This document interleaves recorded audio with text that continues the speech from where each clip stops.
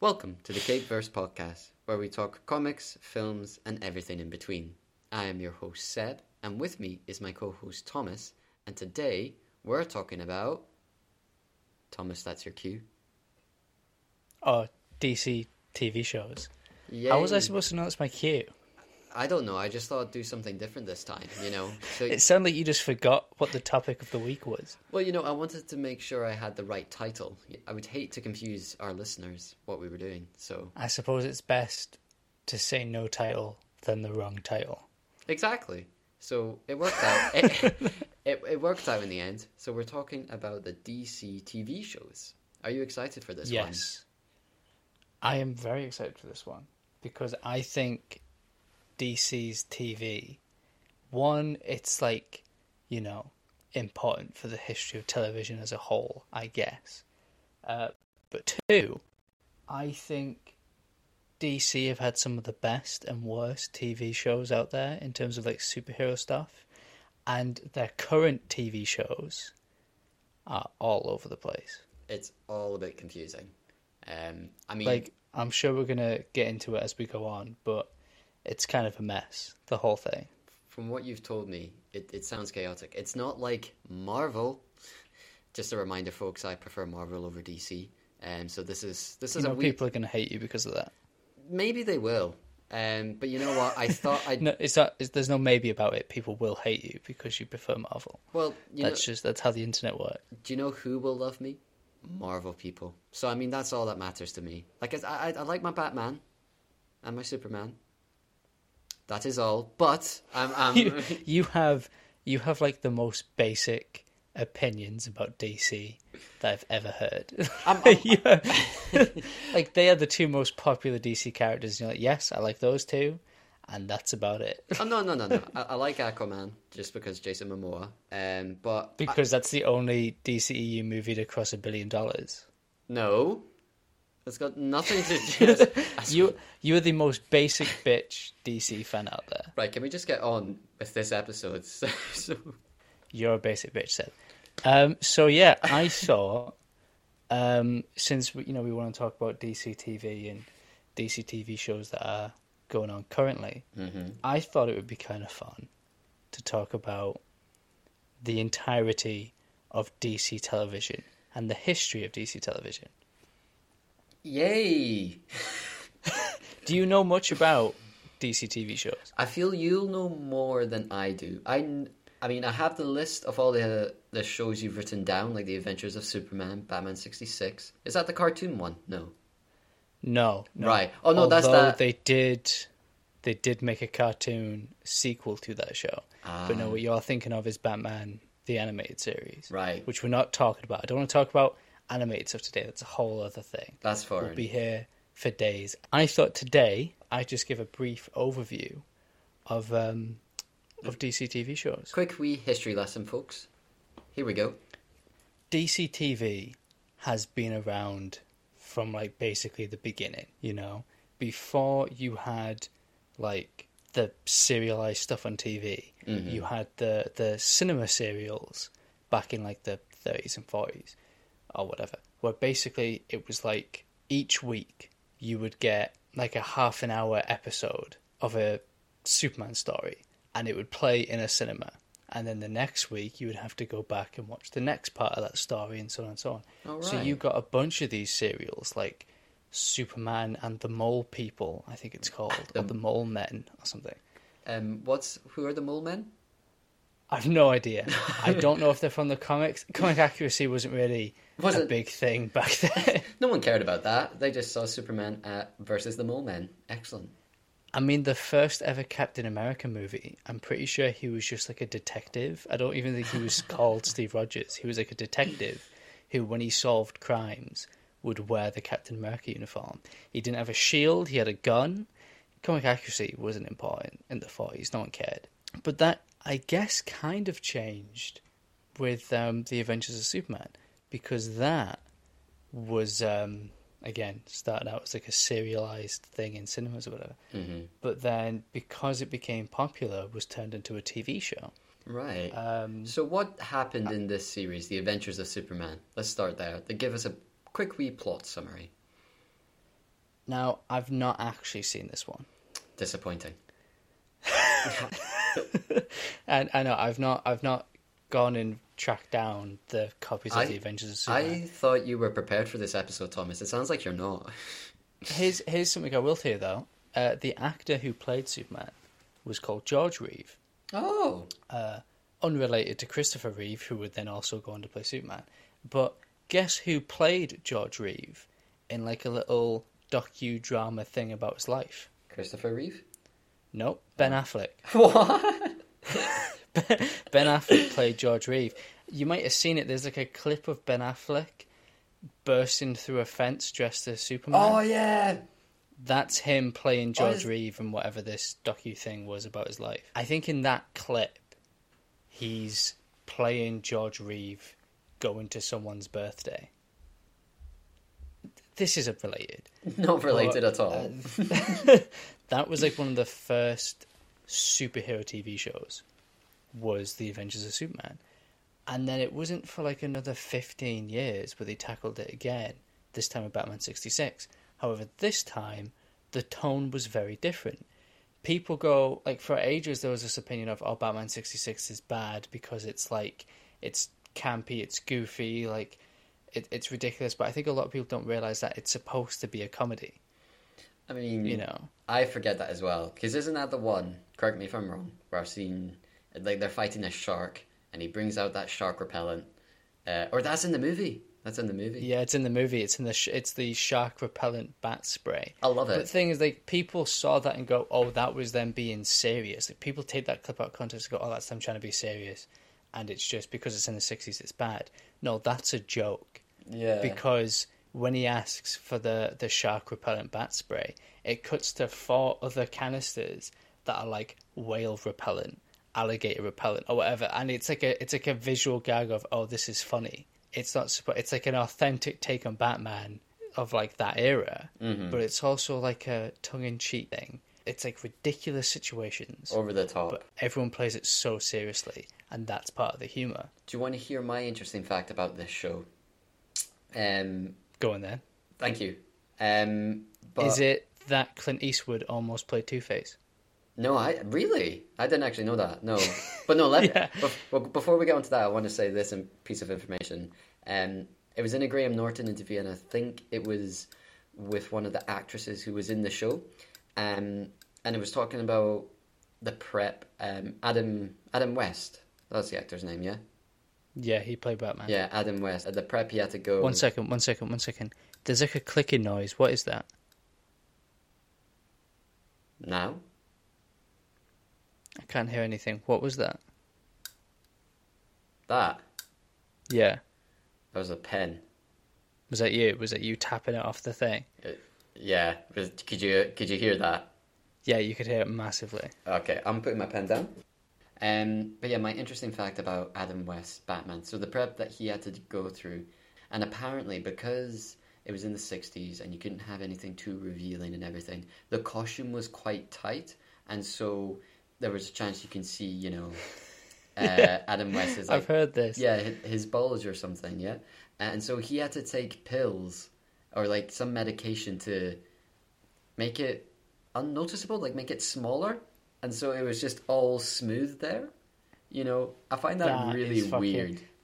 I'd hate that. If my job required me to reduce my penis size, I'd get a different job.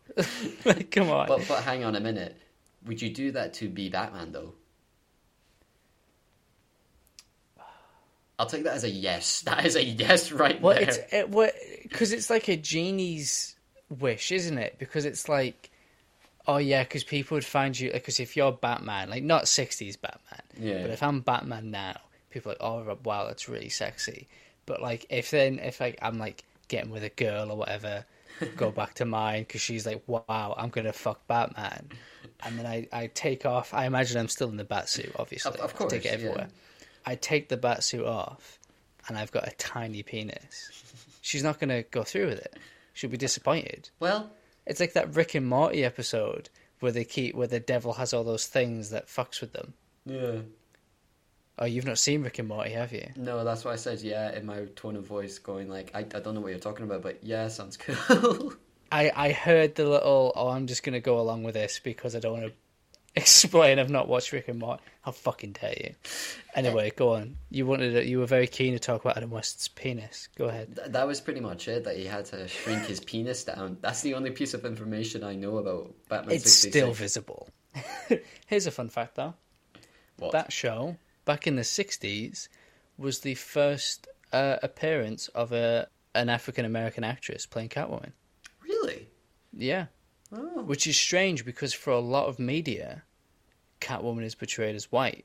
But since the 60s, she's been portrayed as black. And I think in the Lego Batman movie, she was black. And obviously now in the Batman, Zoe Kravitz is playing the character. But it's weird that so many people are like, oh, Catwoman should be white. Why is a black person playing Catwoman? When she's been black since the 60s.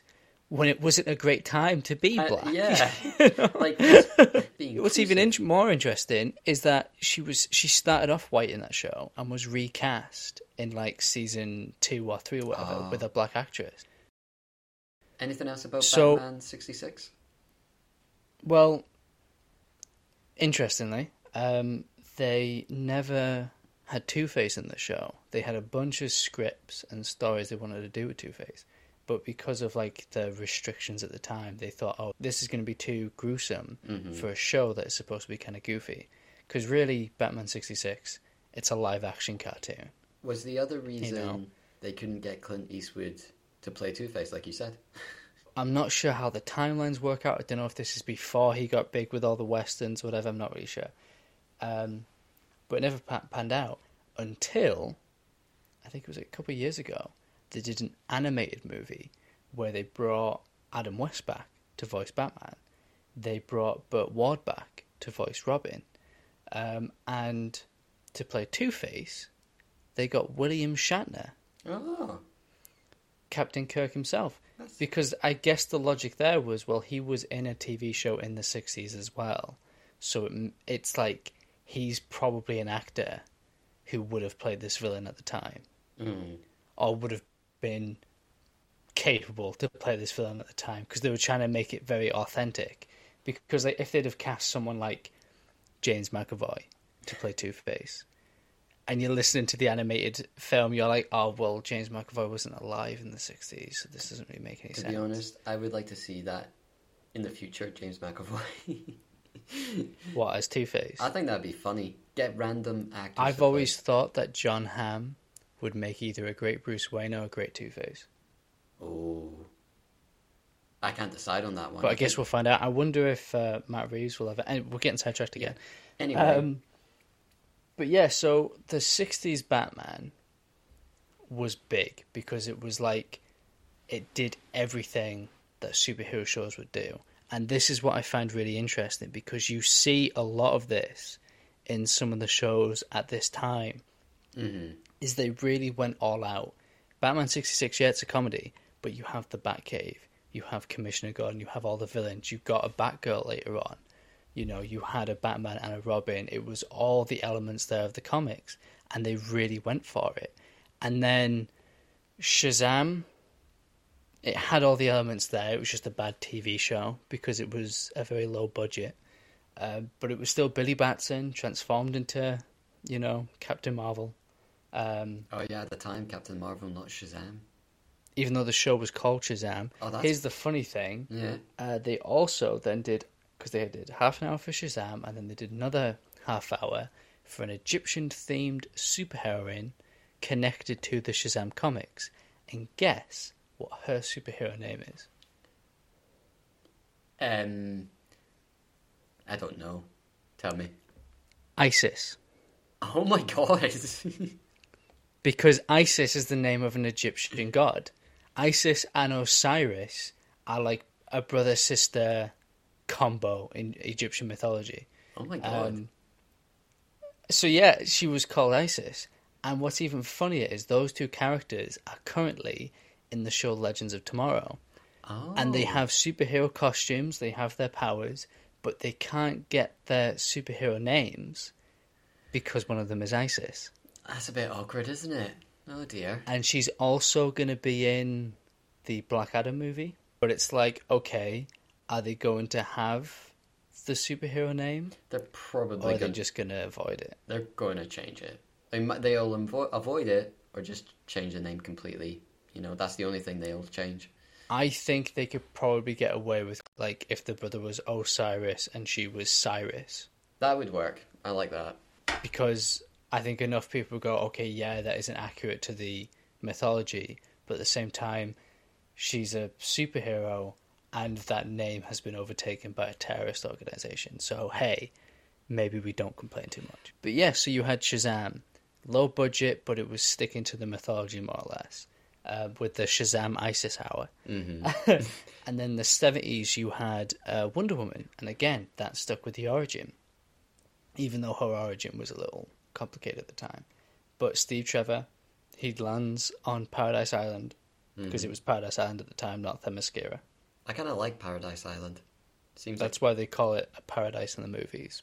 This was when Wonder Woman was still like a patriotic American hero. Right. Even though her origins are based in Greek mythology. Mm-hmm. And I think it was around about the 80s, 90s, where they slowly started to like change it into, oh no, we need to make it more Greek-based, because that's where all of her storylines come from. Mm-hmm. You know, she's part of the Greek gods and all that crap. And then the New 52 really changed that. But yeah, so Batman, Shazam, Wonder Woman, Superboy, Ooh. because then between Wonder Woman Season 1 and Superboy Season 1 in 88, you'd had a bunch of Superman movies come out at this point. Mm-hmm. So Superman was popular again. They wanted a TV show to connect, and I'm pretty sure the Superboy TV show is supposed to be set in the same world as the Superman movies, because it was made by the same production company. Oh, that's quite cool. Could you explain a wee bit more about Superboy? I take it he's very similar to Superman, except he's a kid.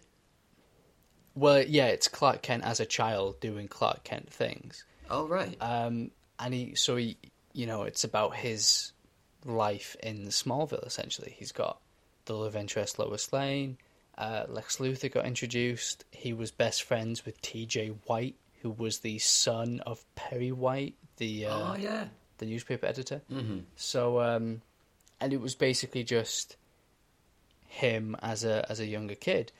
And I think it was, I can't remember which way around it was. It was either this was based off of the comics, or the comics were based off this. But I think this is part of the reason why Crisis on Infinite Earths happened. Because you had Superboy be the name for young Superman. Mm-hmm. But then Teen Titans would use it as a separate character who was like a clone of Superman and was called Superboy. Same thing happened with Wonder Girl. You had some comics where Wonder Girl was just a young Wonder Woman, but then in Teen Titans, Wonder Girl was a separate character. Yeah. Continuity was all over the place. So that's why, well, not why, but one of the reasons Crisis on Infinite Earths happened. And in this, Superboy, even though Superboy is the name of about 4 other different characters, Superboy was just young Superman. Right. But it was still, you know, pulling from Superman comics and stuff. And then you had the Flash TV show in the 90s. I have some knowledge of this, but not a lot. The most expensive TV show at the time, I think. How much? It was $1 million an episode. Oh, really? Oh my god. That's ridiculous. And that's in the 90s. That is a lot. And the idea was that this was going to be the next big superhero thing after Superman and Batman. Because I think even the posters at the time were like, first there was Superman, then there was Batman, now meet your new hero, The Flash. And they got Danny Elfman to do the music. Oh, lovely. Love Danny Elfman. It's a good soundtrack. I think that a lot of the set design was inspired by Tim Burton's Batman movie, so they kept the kind of like dark look, although it was a bit more modern. Yeah. Because even though it wasn't filmed in the 90s, it was showcased in the 90s. Like, it came out in the 90s. I think it was filmed in 89 or something. And they were trying to make it like modern but dark, because it was like the start of a new decade. And you have characters go, well, we do live in the 90s, and it feels really weird. Does the Flash turn up in the the new Flash one in the Arrowverse. Like, you see the old He one. does. Yeah, I kind of like that. Yeah, they made it canon because John Wesley Shipp played Barry Allen's dad in the new TV show. That's nice. And then I think in like season 2 or 3, they brought him. There was like a Jay Garrick came from another universe, which comic accurate because the Jay Garrick Flash and all the Justice Society at one point they all just existed on Earth too, and then it got retconned again, so it became like the 1940s, the main DC universe. So there was a Jay Garrick in this universe as well, or whatever. But for the most part, Jay Garrick was seen as like he was a Flash from another Earth, Right. which is where you get the first instance of the multiverse in comics. It was called A Flash of Two Earths, where Jay Garrick and Barry Allen meet. Big plot point in season 2 of The Flash, and it ends with you finding out that Jay Garrick looks like John Wesley Shipp. And then when Barry Allen mentions that to his dad in his universe, like in the show, he's like, "Oh, that's weird. My mother's maiden name was Garrick, or whatever," implying it's the same version of the guy from a different Earth. They're all connected. Consistency. Yeah. I love it. But then in Elseworlds, they went, "Fuck it, we've had him as Jay Garrick. Let's just bring him back as the 90s Flash. We'll put him back in that costume."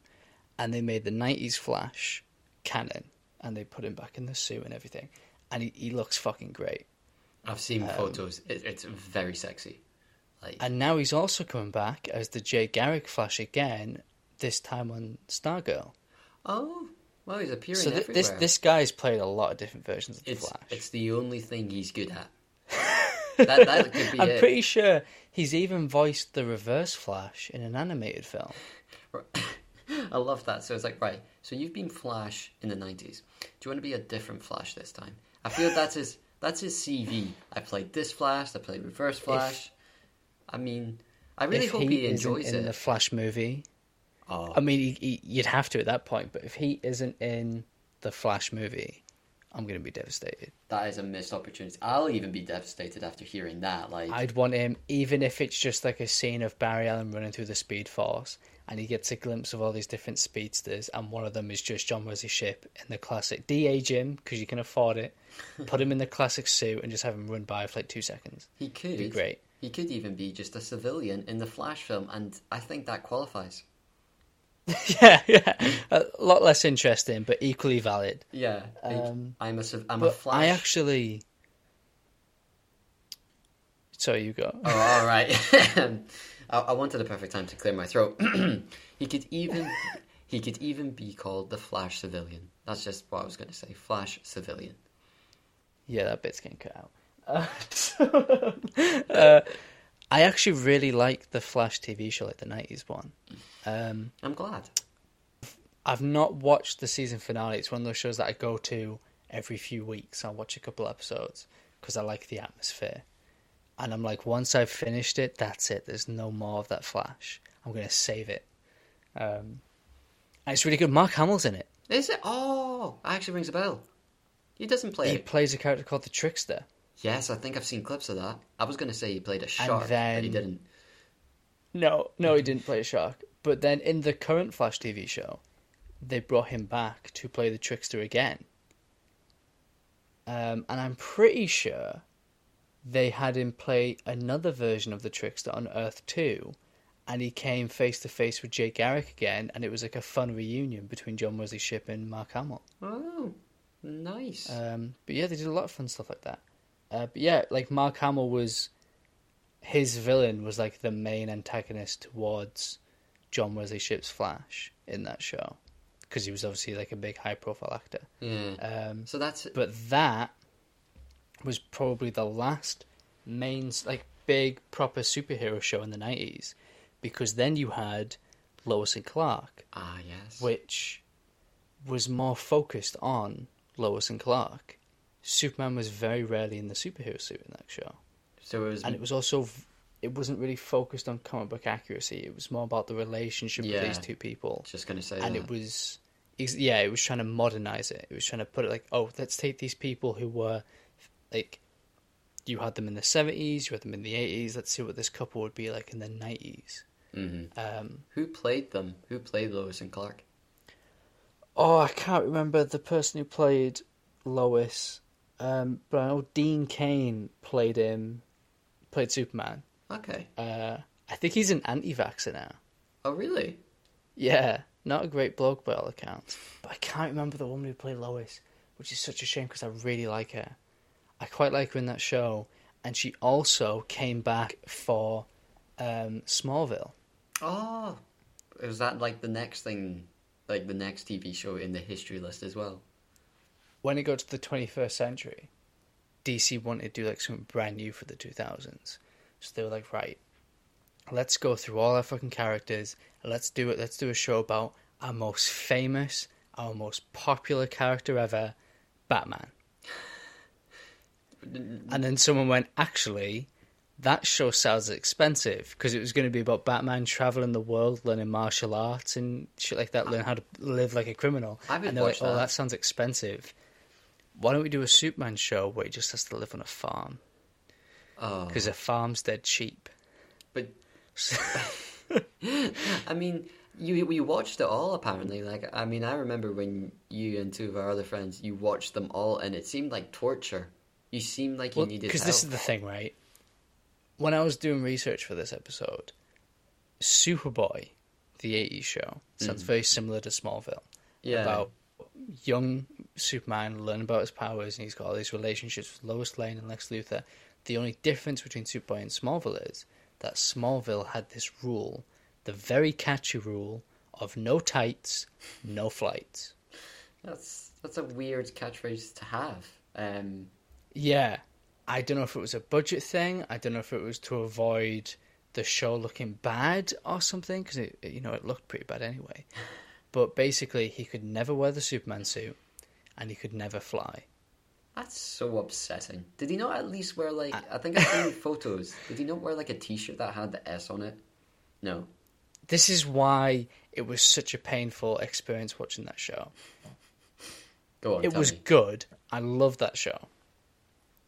But For the first 4 seasons, he's just in Smallville. And it's, for some of it, it's kind of cute. There's a nice vibe to Smallville. It's nice seeing his friendship with Lex Luthor because they start off as friends. And they have a bunch of fun little references to the fact that he's going to become Superman.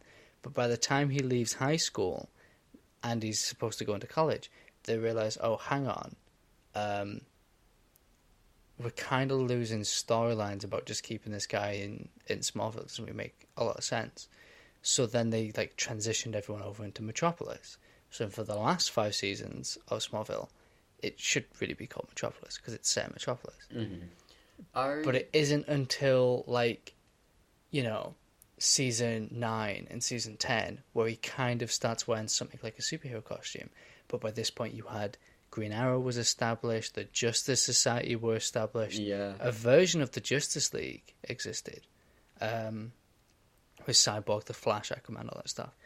So Superman was supposed to be the first superhero and ends up kind of being the last. And you get a lot of characters being like, Clark, why don't you do more? You're like the best one of us. You should be doing more than just living on a farm. What the fuck are you doing? And it dragged on a bit. And I feel like Superboy, not that Superboy's going to be much better because it was in the 80s. Mm-hmm. It could still be pretty bad. Like, special Yeah. effects in the 80s aren't going to be great. But at least he could fly, I think. And Yeah. at least he had a costume, I think. Are you surprised, like, just hearing the explanation of Smallville, because I've not seen it, because I didn't want to torture myself, and, I had better things to do, but are you surprised that it got, was it 8 seasons? 10 seasons. 10 seasons, or are you surprised that it kept on getting multiple series? Because from the sounds of it, they're on a farm, and then by season 5, they go to the big city. It sounds like it was a stretch. I'm absolutely not right, because Tom Welling does a fantastic job as a young Clark Kent. Funny fact, he was in Cheaper by the Dozen. I've never seen that. Have you not? No. Right, moving on. But, it's good because you do get really fun episodes where he learns about his powers. And because the show's It's good, but there is some really bad stuff in it, but it kind of makes it funny. Like, for example, there's a whole, like, 3-episode arc in, like, season 4, I think, where Clark Kent learns that magic is real. And then it never comes up again. It's so good. What? Like, there's a scene at the end of the arc. He's gone to China and he's had to like fight witches because his friend's been possessed. And he comes back to the family farm and he's talking to his parents and he's like, "Guys, magic's real and magic can hurt me." And it's like, "Oh yeah, because that's just like the comics. Magic's a weakness of Superman. Oh, that's really cool." And then the next episode, he's like, "Oh, I wish Lana liked me." Like, he doesn't talk about magic again. And then I think it isn't until like season 8 where they introduce more magic people, where Zatanna turns up, and he's like, "Oh yeah, I remember magic's real. I remember that." I don't think the writers remembered that. They forgot. But you know what's weird, right? When do you think Smallville finished? When did it start? I'm not going to tell you that. Just from what you think about what that show is, when do you think that show would have finished? Right, so if you say it's like the 21st century, I think it started early 2000s. I'm going to say, because I've seen clips, it looks dated. I'm going to go, it started like 2003, finished 2000 and 2003, 4, 5, 6, 7, not 2010, 11? You are correct. It No. ended 2011 and it started in 2001. Oh, no way. But do you know what's weird about that? What? That means that Smallville was on the air when The Dark Knight was in cinemas. Oh my god! That is really weird. That came out at the same time with those good films, Dark Knight. I find that really weird. I don't get that. But yeah, like it's weird because Smallville, it feels very 2000s. Very. And The Dark Knight doesn't. No, that's just... The Dark Knight feels like sleek and modern and brand new or whatever. Even now it holds up. But Smallville, there's a lot of like music and clothing choices where you're like, "Oh god, this is the 2000s." It's so... Nope. And there are some really disappointing parts of it. But watching that whole show, buying the box set was worth it because there is a 2-part basically movie called Absolute Justice, where Superman discovers that the Justice Society existed, and we get our first ever live action Dr. Fate, and it's fantastic. Oh yeah, I remember It's you genuinely said that. really good. If you watch any part of Smallville, watch Absolute Justice. It's so good. What season's that? Or that what? When That was season 9. I don't want to go through... I watched 9 seasons waiting for that episode. That just sounds torture. You're not selling it for me. Was there supposed to be any more? Or were they like, "No, we're going to stop at 10? Or did the studio go, "No, you're going to stop at 10? Did they want more? I think by the time it got to like because I think there was talk about ending it at season 9, but I think by the time they got to season 10, they realized, no, we've done all the story we can. All the actors and actresses want to kind of like move on, do more stuff. Let's call it quits. I think it was a very amicable decision. But here's the thing: the reason that show lasted for so long, and the reason why I wanted to talk about this in particular, is because that show started everything we have now. Really? The Arrowverse, all the other stuff, the DC streaming stuff, all of that, because that show kept superhero TV alive. There was no Marvel TV stuff. There was nothing like that. And what that did was it got people interested in the Green Arrow character, because then Smallville ends in 2011, 2012, you get Arrow. Complete reboot, but because Green Arrow was popular, they kept Green Arrow, they made a new show about him, and then that triggered the Arrowverse, the big connected universe on DC TV. And then that triggered shit over at Marvel to go, "Oh fuck, DC are doing all these TV shows. We need to start producing a bunch of TV shows." And then because all those TV shows get produced, Disney goes, "Oh, a bunch of our Marvel shows aren't that good. Let's clean slate everything and put a big focus on Disney Plus TV shows." So I'm convinced that without Smallville, we wouldn't have got WandaVision or Loki or anything like that. But what about the Netflix stuff on Disney? That's the thing, like the Netflix. Yeah. That was all part of the fact that, DC was getting Arrow released, they then were spinning that off into The Flash, and that was doing really well because The Flash came out 2014. And they were building a connected universe on the CW full of all these DC characters. Marvel were like, oh fuck, we need Marvel TV shows. Agents of S.H.I.E.L.D. is kind of doing okay, but people don't seem to like it. Let's sell out our fucking licenses to any fucking streaming service. So you get a bunch of shows on Netflix, you get a bunch of shows on Hulu. Like Freeform had Cloak and Dagger. You know, you had Agent Carter, Inhumans. Not great, but, you know, you had it. Forgettable. All of those shows came out because Marvel were trying... Well, Marvel Television, different branch, complicated, we'll talk about it another time. But Marvel Television was trying to compete with DC because Arrow Season 1 did so well, and we wouldn't have got Arrow Season 1 if Smallville never existed. Well, thank you, Smallville. That is an essential piece in DC TV shows. And it's even funnier because at the same time Smallville happened, we had a very little brief run of another DC TV show, Birds of Prey. And how did that go? Did that have Harley Quinn in it?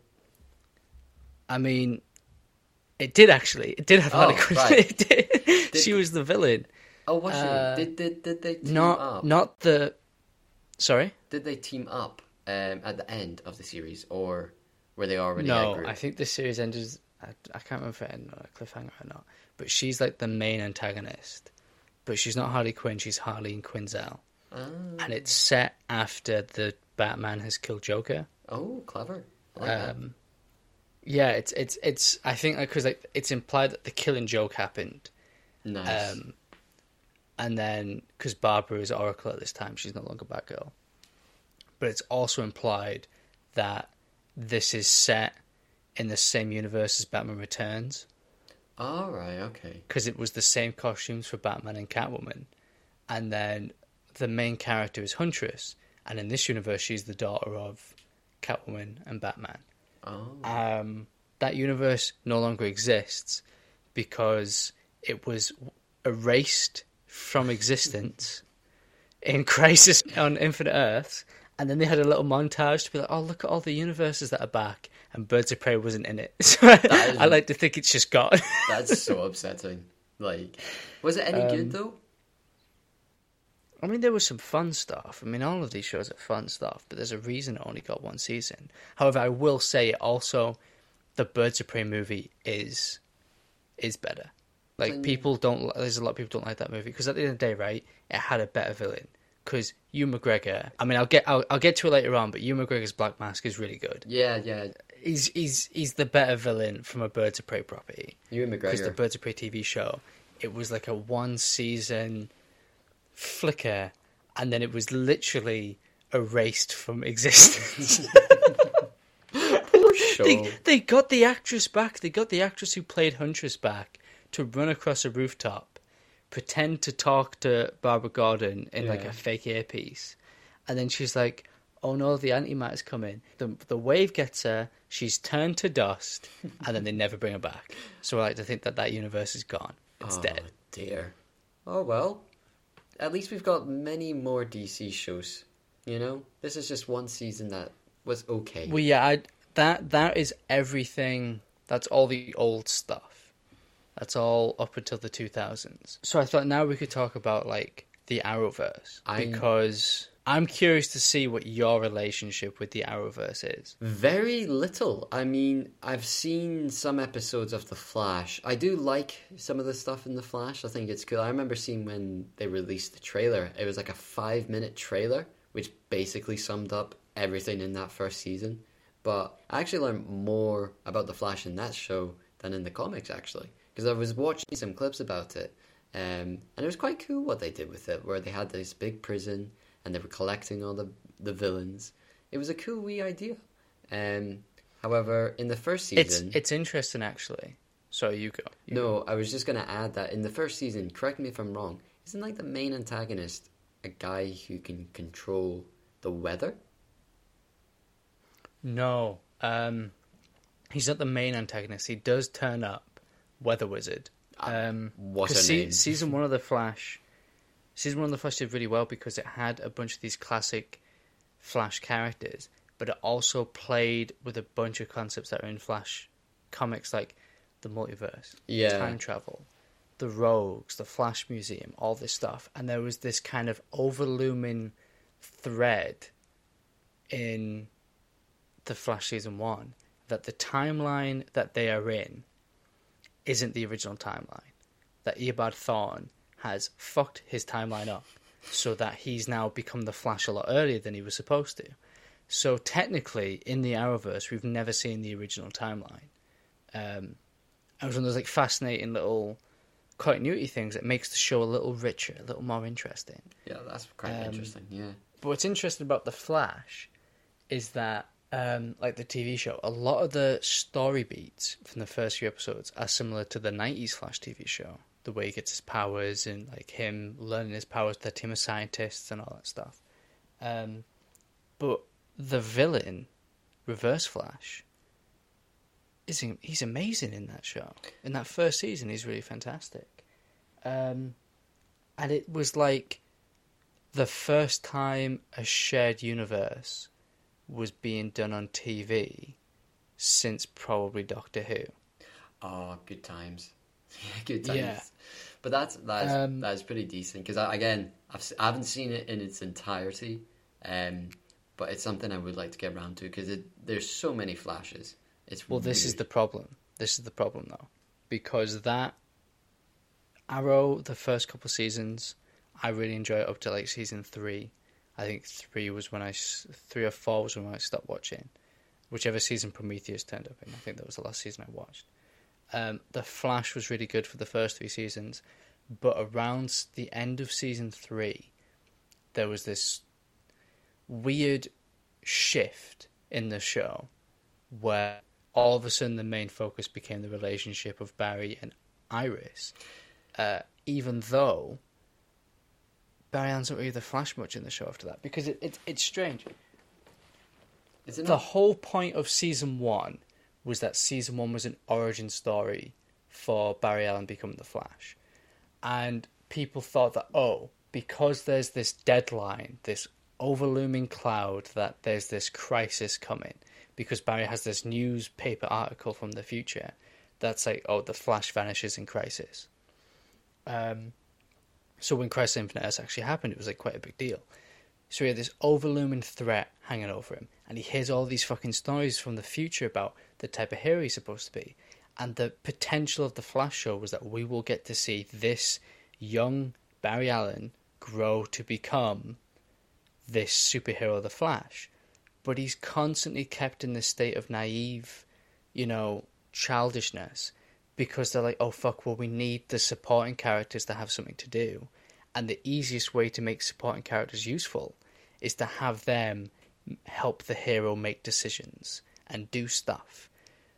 But then that weakens your main character, because then all of a sudden your main character becomes this guy who can't stand on his own 2 feet, who needs a team to constantly prop him up and make him do shit. And that makes the show really uncompelling, especially when it's supposed to be like set in the same universe as, Arrow, where the Green Arrow is a really seasoned mentor figure to all these people.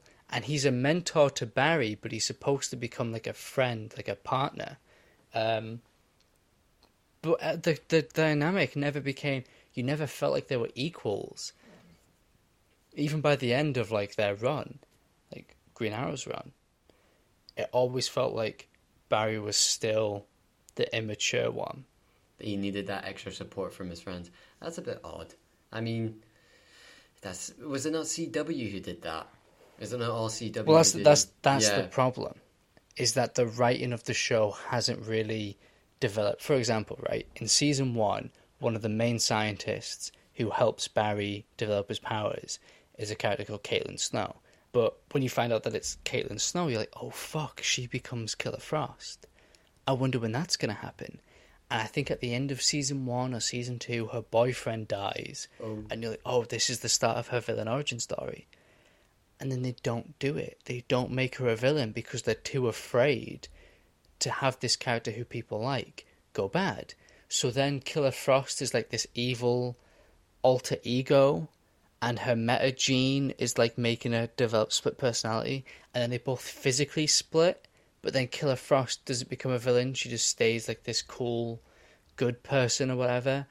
And it's so shit and it's so lazy, because the disappointing thing about The Flash is season 1 and season 2 are full of potential that is never explored in the later seasons. Is it like a proper, decent comic book recreation, you know? First couple seasons are, absolutely. Yeah, and then the next is just like Gilmore Girls. Because you've read Flashpoint. Oh yeah. You've read like Rebirth and Doomsday Clock. Yeah. And shit. Like Barry Allen in the comics is a motherfucking G. He's so cool. He takes no shit from anyone. He is so commanded. There's a great story called Heroes in Crisis where him and Batman are like, they're trying to solve this fucking mystery, and it's pretty good. They're both like, because he's a genius when it comes to forensics, and so is Batman. So there's a bit where they're both trying to solve a murder, and there's two suspects. There's Booster Gold and Harley Quinn, and when him and Batman are talking, and they have this great bit where they're like rattling off evidence to each other. They're talking about the case with each other, and they're like going back and forth, and they're like, yeah, okay, so we're in agreement. The killer is, and they both say different names, and it's like, oh, it's really fun because it shows that like they're on the same level, but they're independent thinkers who make their own connections and all this shit. But he's essentially a detective. Mm-hmm. He's super fucking smart, and he's got his own initiative. He's the mentor to a bunch of characters like Jesse Quick, Excess, Impulse, Kid Flash. All those characters were mentored by Barry Allen, and they try and do that in The Flash. But like there's stuff where he's trying to mentor Kid Flash, but he fucks up the mentoring, and then someone else has to come along and be like, Barry, just do this. And he's like, oh yeah, I should do that. And then he goes and does the mentoring. And it's like, you can't have your mentor get mentored. That's a bit awkward. It doesn't, you know, because I do remember reading Rebirth, and I loved the Flash stuff in that. I thought it was so cool. So it's a bit... He's so fucking cool. Yeah, so it's a bit disappointing that the show doesn't, you know, do They also waste justice. Wally West. Oh, no. Wally West is probably one of the most popular Flash characters, and he's in the show. I mean, it's the New 52 version, so he's not exactly the same, because the New 52 changed Wally West, and then they brought the original Wally West back. It's a whole thing. But this show had the New 52 version. But he has like the costume of like Kid Flash, whatever. But he's in it for like a season, maybe 2 seasons, and then they put him on Legends of Tomorrow. And then they were like, oh, actually having a speedster in Legends of Tomorrow makes it too easy to like solve problems, so we'll just get rid of him. And he's just gone. He's not in the universe. Doesn't even get mentioned in Crisis on Infinite Earths or anything like that. And then he comes back and he's like, oh, I did like meditating for a few years. It's like, what? He's like, look, I can make a flower with lightning. Oh, I've got to go, guys, bye. And just leaves again. They had a big episode like a few months ago where they're like, oh, look, we're getting all the Flash family together. Didn't fucking mention Kid Flash. That's just upsetting. You thought they would have a wee bit more care, but considering that they've done so much in the DC universe, you know? Exactly, and that's the biggest problem. And like a lot of these Arrowverse shows that exist now, their biggest failing is they're not fulfilling the potential that they set up, because both the Flash and Arrow set up these sidekicks, because what happens in the comics is what used to happen before nostalgia became the most powerful factor in comics is that a character would train someone else up, pass the mantle on, and then the original one would die. That's how Wally West became the Flash. Woo! Death. That's how John Stewart became Green Lantern. You know, these mantles would get passed down. That's how Ryan Choi became the Atom. And they sort of do it a bit in the shows. But not that well. Ryan Choi is going to become the Arrow in the next season of The Flash. But that's just because they fired Brandon Routh in Legends of Tomorrow because they needed a character to kill off. Is it because of a narrative reason? It was just like, oh fuck, well, we got rid of him. Let's bring in someone else. But The Flash could have gone on for like 18 seasons. Oh my god. It could have gone on for that long if they'd have stuck to the whole thing of, okay, we'll have Barry Allen as the Flash for like 6 seasons. And then when people get tired of him, he can pass the mantle on to Wally West. And then Wally West can pass it down to Bart Allen. So it just keeps Barry on going. Allen's kid. And they could have done the same thing with Arrow, where he passes the mantle down to Arsenal. And Arsenal becomes the new Green Arrow. And then he could pass it on to Artemis and shit like that. But instead of doing that, they brought those characters in, couldn't figure out anything else to do with them, got rid of the characters, and then killed their main guy. As one does. Because the main guy was done with it. And it's such a shame because, you know, you look at Supergirl, Legends of Tomorrow, Batwoman, they all feel so restricted because they're following a outdated business model when it comes to TV shows. Because when was the last time you willingly watched a TV show with a season that was 22 episodes long that wasn't a sitcom?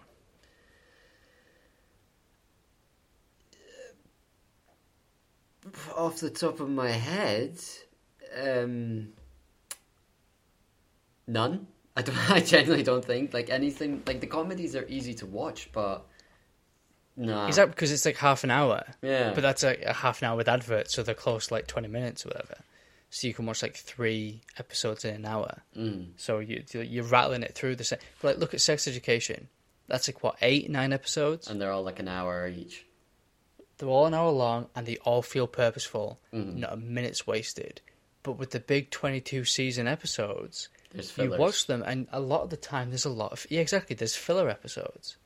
I hate those. You know. See, I think that's the problem with me when I want to go around to watch these shows. There's just too much. There's too much. And I know there's going to be filler episodes. And it's just... I don't like it. That's why Agents of S.H.I.E.L.D. Oh, yeah. started to pick up an audience around season 3 because they realised, let's stop trying to stretch this one story over 22 episodes and let's split the story up. And then I think in like seasons 4 and 5, the story was split up into like 3 chapters. Actually, no, from season 3 even. I think season 4 was the best because you had one chapter about 8 episodes long, 6 episodes long, about Ghost Rider. Then they did another 8 episodes about LMDs, and they did another 8 episodes about this Matrix-styled alternate reality where they were plugged into this thing called like the framework, whatever, which was this simulated reality where Hydra was in charge. And that worked because you were basically getting 3 seasons in one. Yeah. But the Flash, Arrow, Batwoman, Legends of Tomorrow, they're all taking these stories and stretching them out over 22 episodes, and they're losing interest. I don't like... I think it's just like the studios. It's like a contract they have to fill out. There has to be 24. They should be given more freedom. It's just... Why? Yeah. Why again? Better writers, more freedom. Because they're of the Arrowverse shows lately, the one that critically is doing the best is Superman and Lois. Yeah. And that's fucking funded by HBO Max. That is bizarre. I've been trying to get around to watch that, but I'm worried that my laptop's gonna crash and burn because I have to watch it illegally. Yeah, because that's the annoying thing about that show is that there's no UK syndication because again we don't have HBO Max. We all know why I'm cautious to watch illegal stuff on my laptop. Do you remember my story about that? Yeah, because you watched the entirety of the OC and it broke your laptop. Yes, it was such a good story. And funnily enough, I think this works really well. I think this story is so important because the main character in the OC, that actor plays Commissioner Gordon in Gotham. Oh, so is this your segue into the non-Arrowverse TV shows? No, I just wanted to mention that. I mean, I think that is what I've written down in my notes. Mention the OC and how it's connected to Gotham. That's what I've written.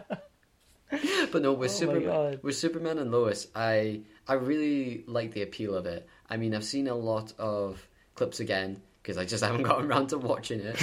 You know, you should feel happy. You should be so proud that I managed to get through season 2 of Titans. We'll get to that in a bit. But I've seen clips and it's like a proper origin story, I believe. Like I've seen this shot where it's literally recreating that comic strip. There is an origin story, there's a 7-minute origin where they basically, because this show, Superman Lois, it was the first full post-crisis TV show. Right. So this show plays around with the fact that, the timeline's been changed, so we can fiddle with this version of Superman's origin story. Because it's the same Superman from Supergirl, but this time he got married to Lois a lot sooner, met her a lot sooner, and has 2 kids. So that opening 7 minutes was basically giving you a quick rundown of his post-crisis timeline of how his life has changed. And you get the origin, you see how he meets Lois, you see, what his life was like before he moves back to Smallville with his family. Mm-hmm. It's a really well-made sequence. And then the rest of the show is really well done because it's got that Smallville vibe because it's in Smallville.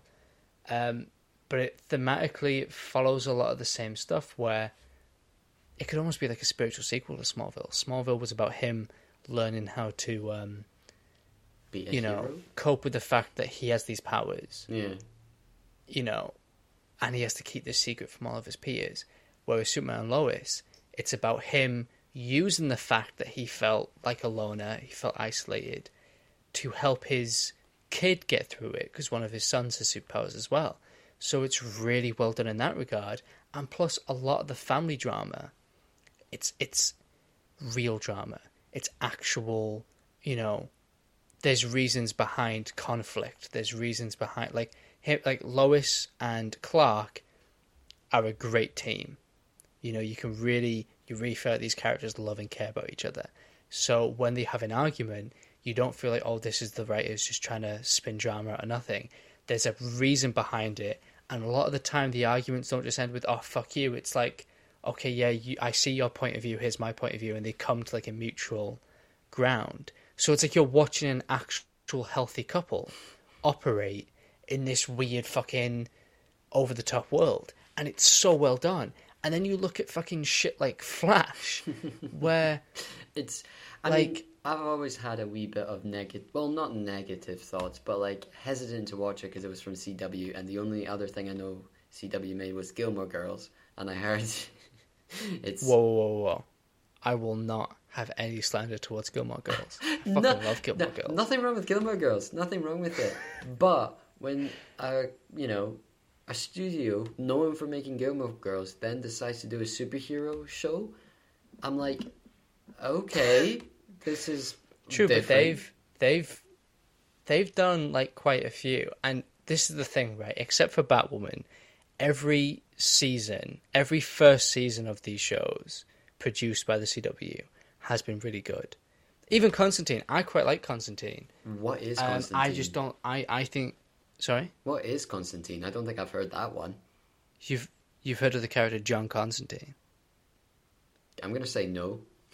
You've not heard of John Constantine? If you explain him to me, he's a paranormal detective in DC Comics who's part of the Justice League Dark. This is new to me, sir. Are you being fucking? He's like one of the biggest. He's like fucking DC's Doctor Strange. I mean, no, that's Dr. Fate. But I was going to say that's Dr. Fate. Constantine is part of that world. He's like, he's a fantastic character. He's a British character invented by Alan Moore, who's basically a paranormal detective. And then he became part of the Justice League Dark. It's him, Zatanna, Deadman, Swamp Thing. Like, he's connected to Swamp Thing and all that shit. There's actually a really fun Easter egg in the Constantine show where there's like a certain number. I think it's like he gives a business card, and if you phone the number on the business card, you got a message from Constantine being like, I'm busy, phone back later. If you're looking for the green guy, try the swamp. And that's a reference to Swamp Thing. But yeah, he's like a huge character in DC Comics. He's a pretty fucking big deal. Well, I would like to apologise for not knowing him that well. He had a TV show. He had a 1-season TV show that I don't think, because it wasn't really advertised very well, because it wasn't connected to the Arrowverse either, it kind of went under. But because people loved Matt Ryan's portrayal of the character, because he's as comic accurate as fuck, they brought him into Arrow. I think it's like season 4. where this character called Damien Dark becomes the main villain, and he does like a bunch of magic shit. Oh, I've just Googled him. I recognize it. I didn't know much about the character. He's a cool fucking character. He's one of my favorite DC characters. They bring him into Arrow, and there's like a flashback episode where Oliver Queen talks about the fact that he's like, oh yeah, I know magic's real. They're like, what do you mean magic's real? He's like, I've seen some stuff. And you find out that while he was on the island, he met John Constantine, and Constantine gave him one of those tattoos that's like a magic spell and taught him a little bit of magic. And then because people were like, holy fuck, he was great on Arrow, bring him back, they made him like a recurring character and then a series regular on Legends of Tomorrow. And then once again, because DC are fucking shit, they want to make a Constantine show themselves, or at the very least a Justice League Dark show. So they've stopped the character from being put in the Sandman TV show, even though he's like a big part of one of the stories. And they forced Legends of Tomorrow to drop the character, but because they like Matt Ryan and they want to keep Matt Ryan on board, Matt Ryan is going to be playing a completely different character on Legends of Tomorrow. He's no longer playing John Constantine, which means that I think that brings the total of costume superheroes in Legends of Tomorrow down to 2. Oh my. And one of them was invented for the show. That's upsetting. It's fucking dire, isn't it? It's ridiculous. Makes me want but to yeah, watch. so Constantine is one of those weird things where I don't think he started off as part of the Arrowverse, like that TV show, but because of big fan demand, they then made it part of the Arrowverse, and then connected, and then tied up his storyline on Legends of Tomorrow and gave his character like some closure, which is kind of interesting. But my original point, before we got on the little Constantine sidetrack, is the fact that each first season, more or less, again, except for Batwoman, of the CW Arrowverse shows, is full of potential. But a lot of that potential requires massive changes to the stories, to the characters. And one of the big flaws of CW writers is when an audience gets attached to a relationship or they get attached to a character, they're very afraid to change that character in case the audience, doesn't respond properly. Mm-hmm. Whereas Superman and Lois was like, because it's actual better writers on HBO Max, they were like, right, let's take everything that people liked about this character in the Supergirl show and let's just, change the bits we don't like, keep the bits we do like, and really fucking make our own version of Superman. And it's perfect. It's so fucking good. And this universe should follow in that footstep. To be honest, they should cancel most of it and put it all on HBO Max and have that Arrowverse continue on HBO Max, because Batwoman is all over the place. Is that just a mess?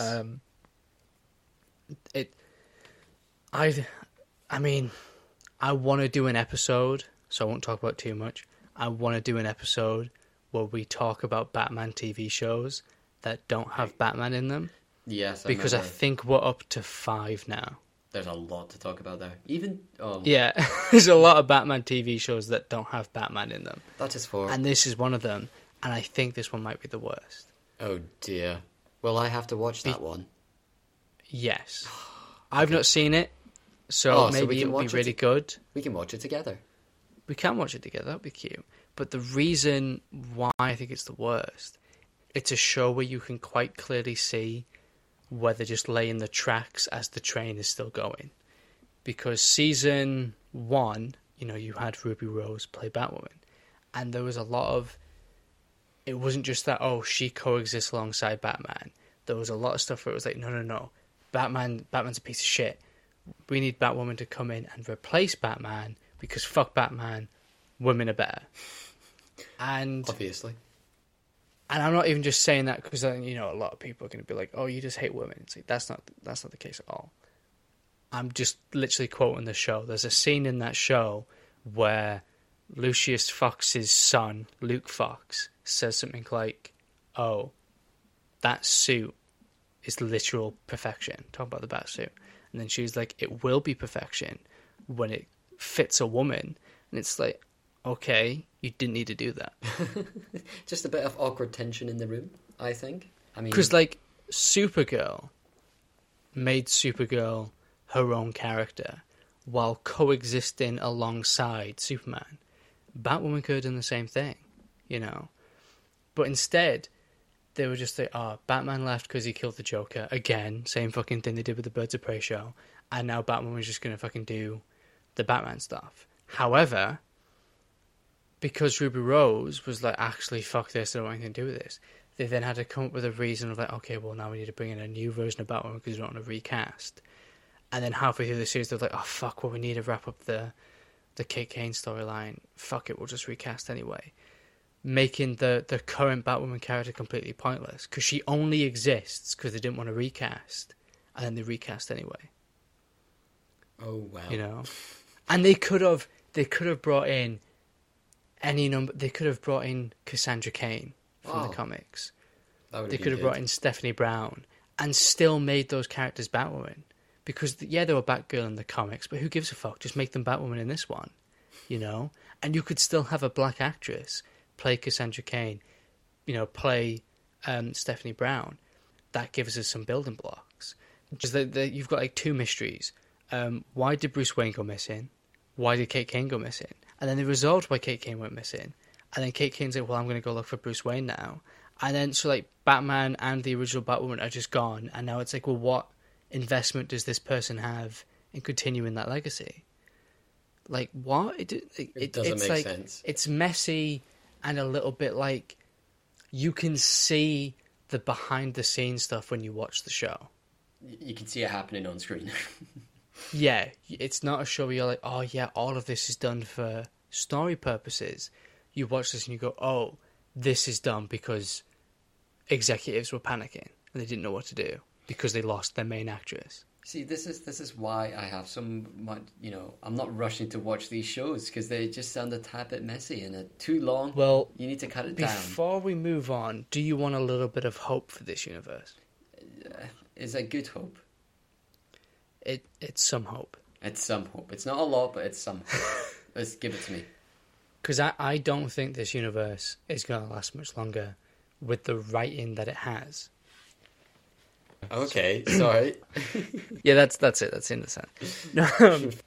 I think because the general reception to this universe is starting to dwindle, and I think people realise that. And I think the fact that Superman and Lois did so well, and people noticed that, I think they're pushing to make these shows feel more like they're part of the shared universe again, because they've not been able to do that due to the pandemic. So The Flash Season 8 is going to open with a 5-part crossover called Armageddon, where it's going to have Superman, it's going to have Batwoman, it's going to have Ryan Choi the Atom, I think it's going to have Reverse Flash, it's going to have all these characters. Black Lightning's coming back, even though his show's finished. I think Supergirl is going to be in it, hopefully, because that would be nice. They're having all these characters return for a big 5-part crossover in the Flash show, which means it'll be a bit more in line than when they do it with, like, oh, we need one episode from Batwoman, we need one episode from Supergirl. They can just do it all on the one show. And hopefully, Fingers crossed. Fingers crossed, they put some money, they put some time, and they get this universe back on track. Because if it keeps going the rate it's going now, we're just going to be left with Superman and Lois. Can I be honest with you? I don't think that's going to happen. I don't, but I am, for the first time in a while, I'm actually excited to watch a CW crossover event. So there's 2 other little pockets of DC TV I wanted to talk about. I want to save the DC streaming service stuff till last. Okay. But before we move on to the non-Arrowverse, non-DC streaming service stuff, give me your thoughts on the Arrowverse as a whole.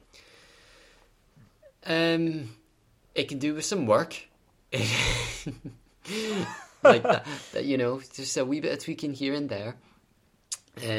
Need to cut down their episodes, and do some interesting stories that are relevant to the comics. Because from what you've told me, it doesn't sound they've done a great job. They need to be a wee bit more tighter. They need to have a good guy on top going, look, let's do this. And for me, it's quite kind of overwhelming the amount of episodes there are and fillers. They need to stop that. Stop trying to be Gilmore Girls. You know, nothing wrong with Gilmore Girls. Just need to stop it. Stop trying to be Gilmore Girls. I've never heard that critique of the Arrowverse before. Stop trying to be Gilmore Girls. Well, that's my critique. You know, they've got to stop being Gilmore Girls. There's so much more than Gilmore Girls. No, I agree with you. It's a solid technique of the DC Arrowverse. It needs to be less Gilmore Girls. Anyway, enough about Gilmore Girls. But that's just my general thoughts. I still need to get around to watching them. Will I watch them? Because there's so many, probably not, but I'll watch clips. You know, they need to get a better budget so they don't keep on... I'm going to make an effort to watch everything post-Crisis. Good luck, sir. Because I've seen Crisis on Infinite Earths. In fact, I've watched that crossover quite a few times. I've got a little bit of a soft spot for it.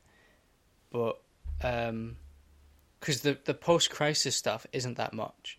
It's a season of Flash, it's a season of Supergirl, it's Superman Lois, and a season of Batwoman. And a season of Black Lightning as well. But I'm just going to watch all four of that because that was produced or co-produced with Netflix. It does have shorter seasons. Okay, you know what? Now that you've... it's a little more palatable. Yeah, so since you said it's shorter, I'll even watch it. Because I do want to finish it because I know how it ends, but I'm like invested, kind of. You want to explore more in the universe because you're such a DC fanboy. Exactly. And, you know, I think they had like a fun little connection to Crisis where I think there's a scene where Black Lightning's daughter is talking to two different versions of herself from two different universes. Okay. And then one of them's like, wait, what's happening? And she just gets erased. And the other two are like, wait, what the fuck? And then the other one gets erased. And then the main one, like, comes out of whatever thing she's in, and she's like, what the hell's happening? Something's happening. And they, like, look out in the sky, and they see the wave of antimatter come, erasing their Earth. And then Black Lightning just disappears, and then they get erased, and then it comes up going to be continued in Crisis on Infinite Earths. And it's like, that's like a comic book cliffhanger. Oh, that's really cool. I mean, I know what happens, so I probably won't get as excited when it happens in the show. But I want to get to that point because I find that fascinating. Because it was the only other DC show that had something like that happen. Because Black Lightning was in the crossover, but the show didn't have a crossover episode. If you get me. I get you. You just want to get to that part where you're like, I know what's going to happen. You just want the satisfaction of knowing what's going to happen. That's literally it. I want to add it to my collection in my brain of DC TV that I've watched. It's just a wee mental... And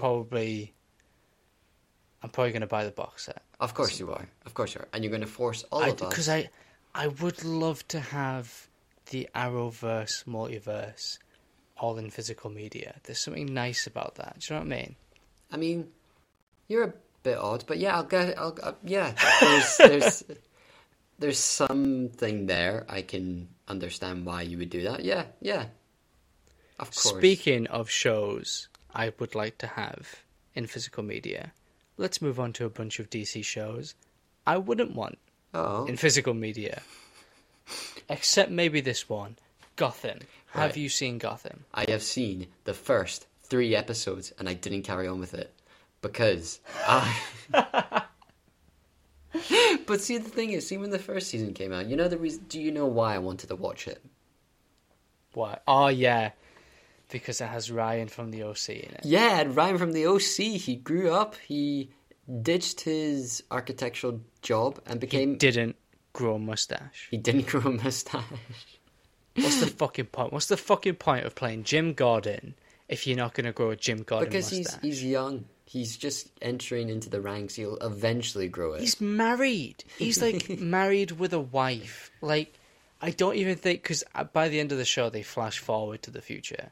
I don't even think he has a mustache in the future. Do you not like it because he doesn't have a mustache? No, I've got a soft spot for that show I like it. because I think that first season. Because here's the thing, right? It's another reason why I like Smallville as well. I think Smallville and Gotham, and I choose to believe they are set in the same universe. Okay, you believe that right now. Because there's nothing that contradicts that.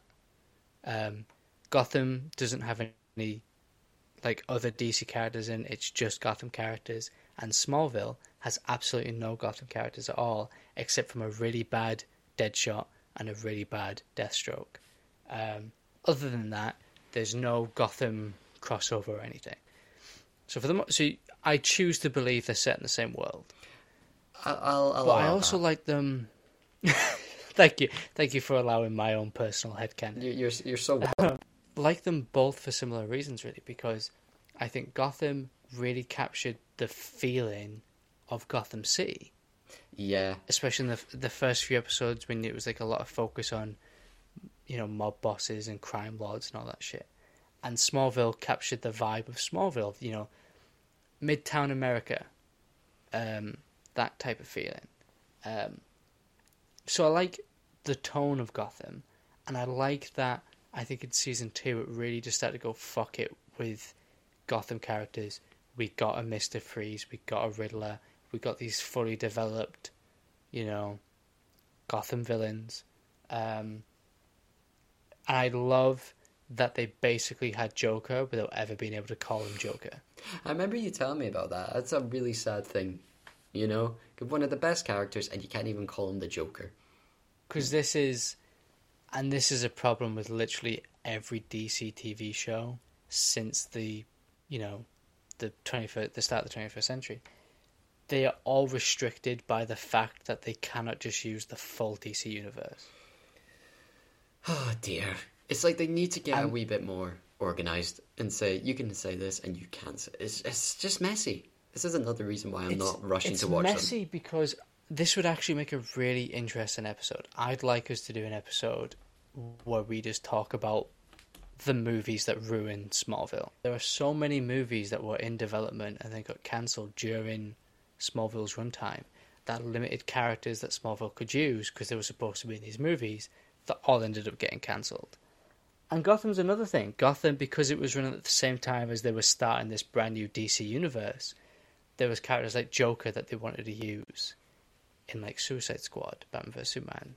Not Batman vs Superman, but you get what I mean. They couldn't have Batman in the Batsuit because they wanted to save him for the movies.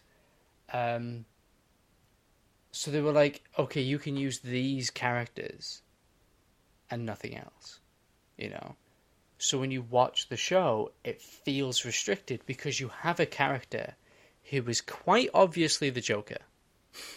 He looks like the Joker. He's the talking Joker. like the Joker. People are referring to him as, they don't call him the Joker, but his name's Jeremiah, Like, he is the Joker. He's the Joker. He's just the Joker. But they don't call him the Joker, and he never gets the Joker costume. But you have Penguin, who's in a Penguin costume. You have Riddler, who's in a Riddler costume. You have Mr. Freeze, who's in a Mr. Freeze costume. And then you have this guy who isn't in a Joker costume, who doesn't call himself the Joker, but he's the Joker. He's obviously the Joker. Everyone knows he's the Joker. Even the actor is like, yeah, I'm playing the Joker. I am the Joker. I just can't say I'm the Joker. Like, it's... And then you have like Mark Hamill, who voiced the Joker for years. He's like the definitive voice of Joker. Be like, wow, this guy is such a good Joker. Like, it's so... Did he get into trouble for saying that? I don't think so, because legally he wasn't the Joker, but he was the Joker. I'm surprised Fox didn't get sued. But it's so fucking weird. And it's so frustrating because it's like, just have him be the Joker. It will. Because at this rate, right, this is the thing.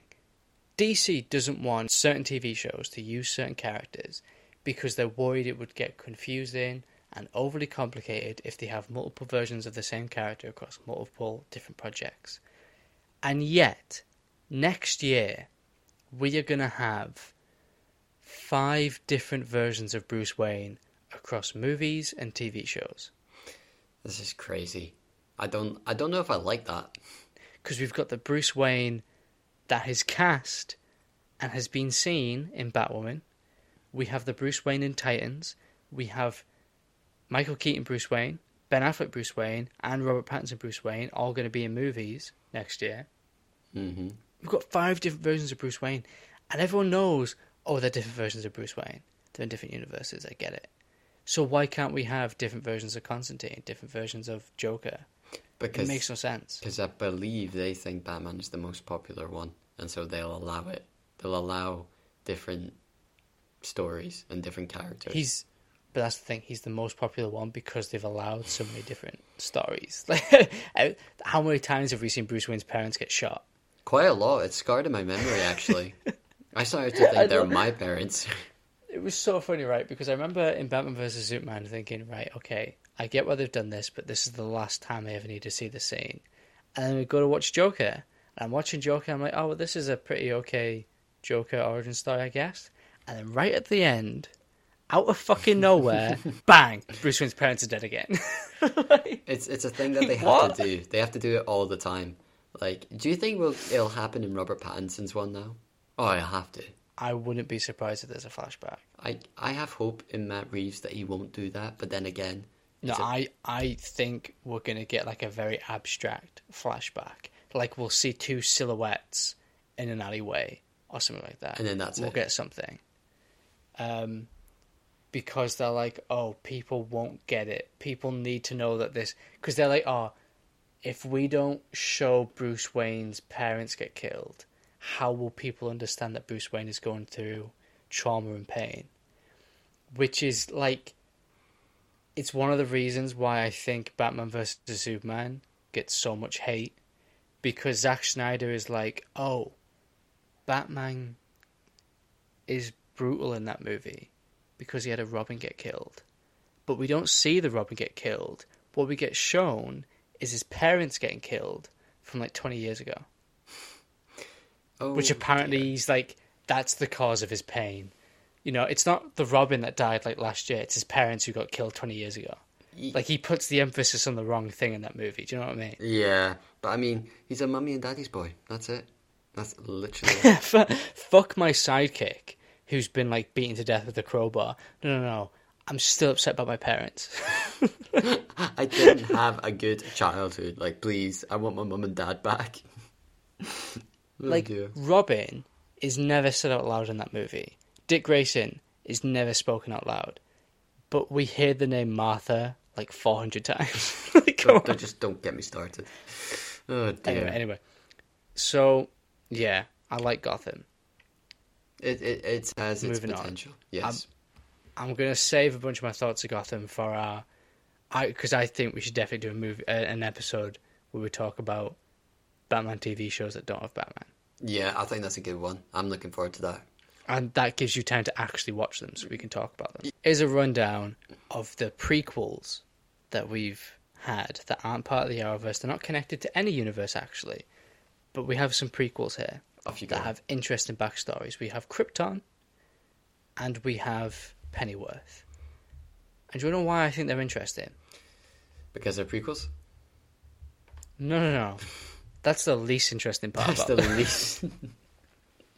What's interesting about those shows is that they both actually started out as being connected to established universes. Oh, that's clever. Krypton was supposed to be a prequel to Man of Steel. Oh, really? Oh. It's written by David S. Goyer, the writer of Man of Steel. That's cool. Me and Lauren had watched a couple episodes. We stopped watching it because it was fucking dire. We started watching Superman and Lois instead. It's so tedious. It's about... it's not about Jor-El. Oh, okay. It's about Jor-El's dad. Oh. Yeah. It's about Jor-El's dad. Jor-El? Jor-El. Do you even know the character you're talking about here?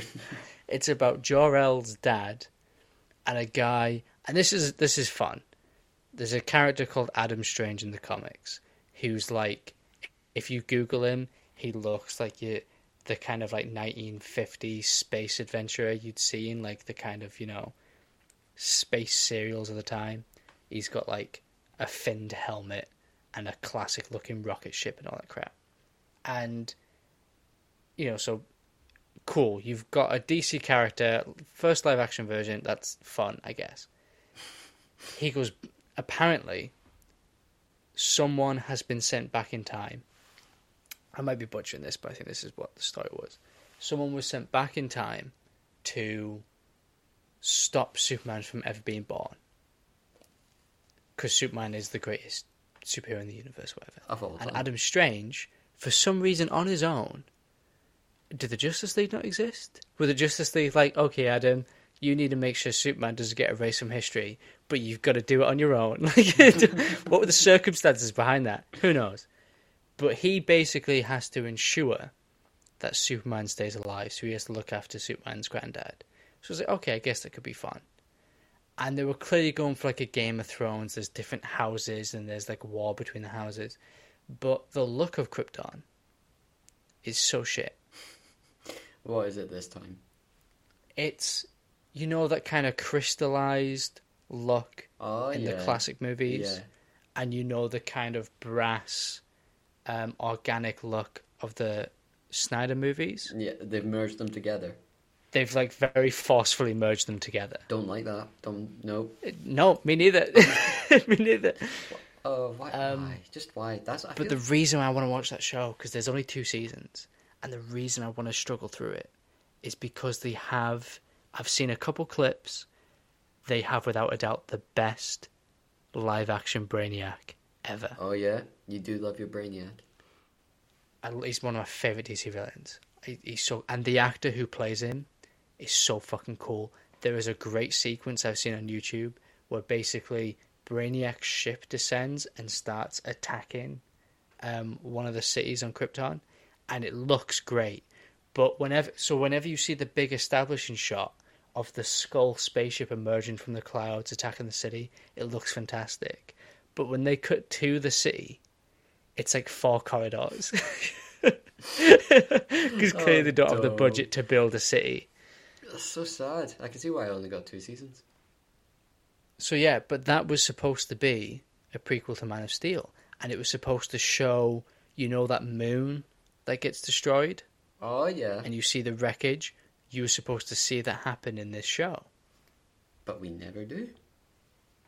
Because I think, like, during the production, they were like, oh, it's going to be kind of difficult budget-wise and just organisation-wise to make this a prequel to Man of Steel. So just don't, okay? Just don't. So there's a bunch of, like, stuff where it's like, oh, that is kind of like, you know, the Man of Steel mythology, but it's been tweaked. Like, you know those little keys that they have? You know, like the one I've got? Mm-hmm. There's something that looks an awful lot like that, but it's a big rock-shaped dildo, because we know how much you like your rock-shaped dildos, don't we? I love them. I mean, I'm having my second thoughts, but I mean, I just wanted to point out that interesting fact, but we're moving on. So yeah, and Pennyworth, was supposed to be a prequel about the Alfred from the Gotham TV show. Right. See, I thought that would be the weirdest one to watch. Like, who really wants to sit down and watch how Alfred became a butler? Dude, it's actually good. Oh my god. But here's the thing. Yes. Don't watch it as a DC show, because it has absolutely no connection to DC universe. Watch it as Watch it as a 60s alternate history crime drama. Okay. Because it nails the British 60s industrialist look, like with the red brick and the cobbled roads and crap like that.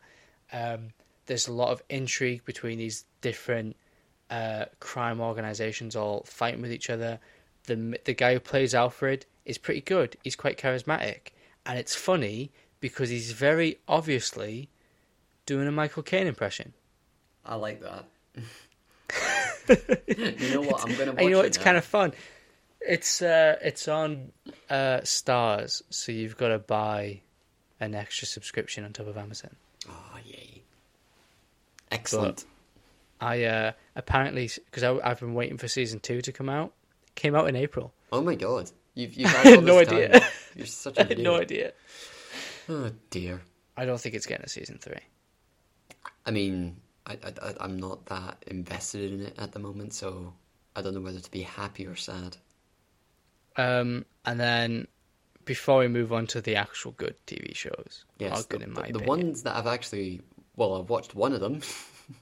the final one I want to talk about, before we talk about like Watchmen and all that stuff, is the TV show Powerless. Have you ever seen Powerless? Do you want to answer that yourself? Of course you've not seen Powerless, because no one's seen Powerless. No one's seen it because it's bad. It's bad and it's terrible. And it's such a shame because it had a great cast. It had that Amanda person. What's her name? You really? I think she was in a High School Musical. Oh, I was going to say Vanessa. No, Amanda. Oh no, yeah, it's Vanessa. It's Vanessa Hudgens. That's it. Yeah. That's it. Don't know why I thought Amanda. I don't Did she know. play a character called Miranda? No, she played Amanda? Gabrielle in High School Musical. Am I thinking of Miranda Cosgrove? Maybe you are. I don't know. They are very similar. Okay.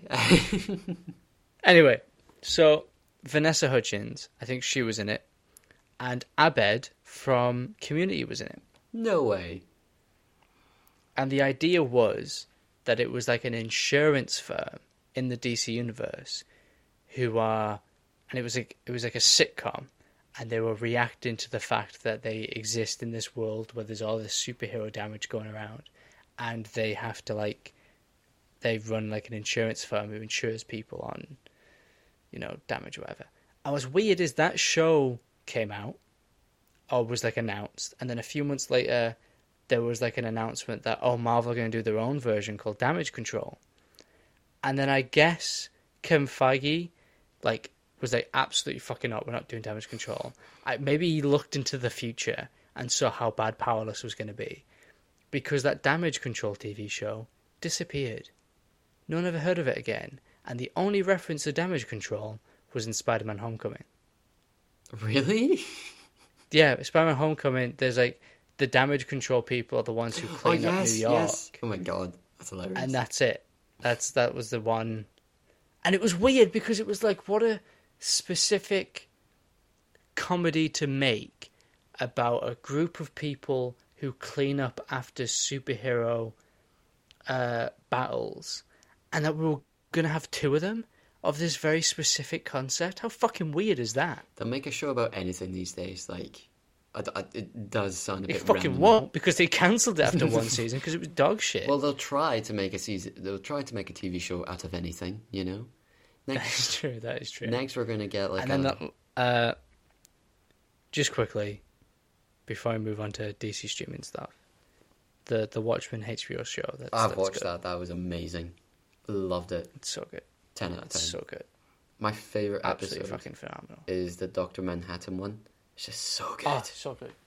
It's beautiful. I still love And you know what, right? I know it doesn't really make sense, but it could still work as a sequel to the movie. Yeah. The only thing is the ending of the film doesn't really. The giant squid. Mm-hmm. But if you just in your head just go, because the consequences are still the same, really. Mm-hmm. There's a massive attack that affected a bunch of people.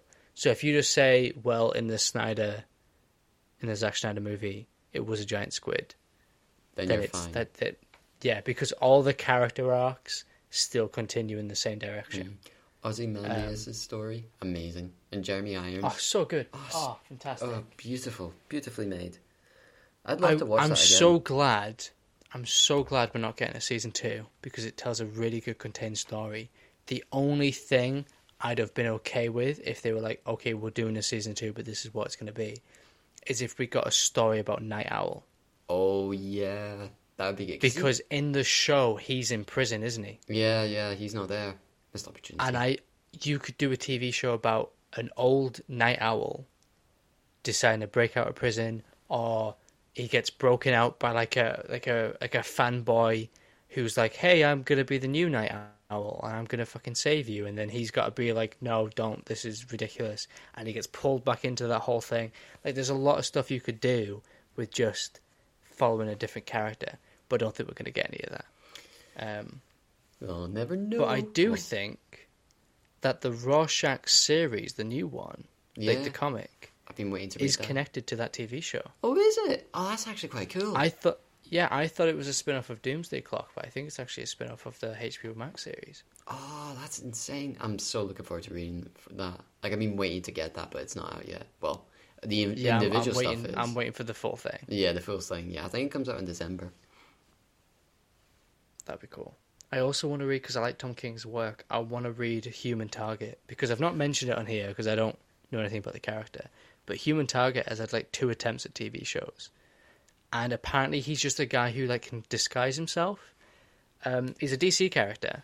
Never heard of him. But Tom King's doing a series on him, and I'm like, well, Tom King's a good writer, so if anyone can make it work, I guess it would be him. Fuck it. See what happens. Exactly.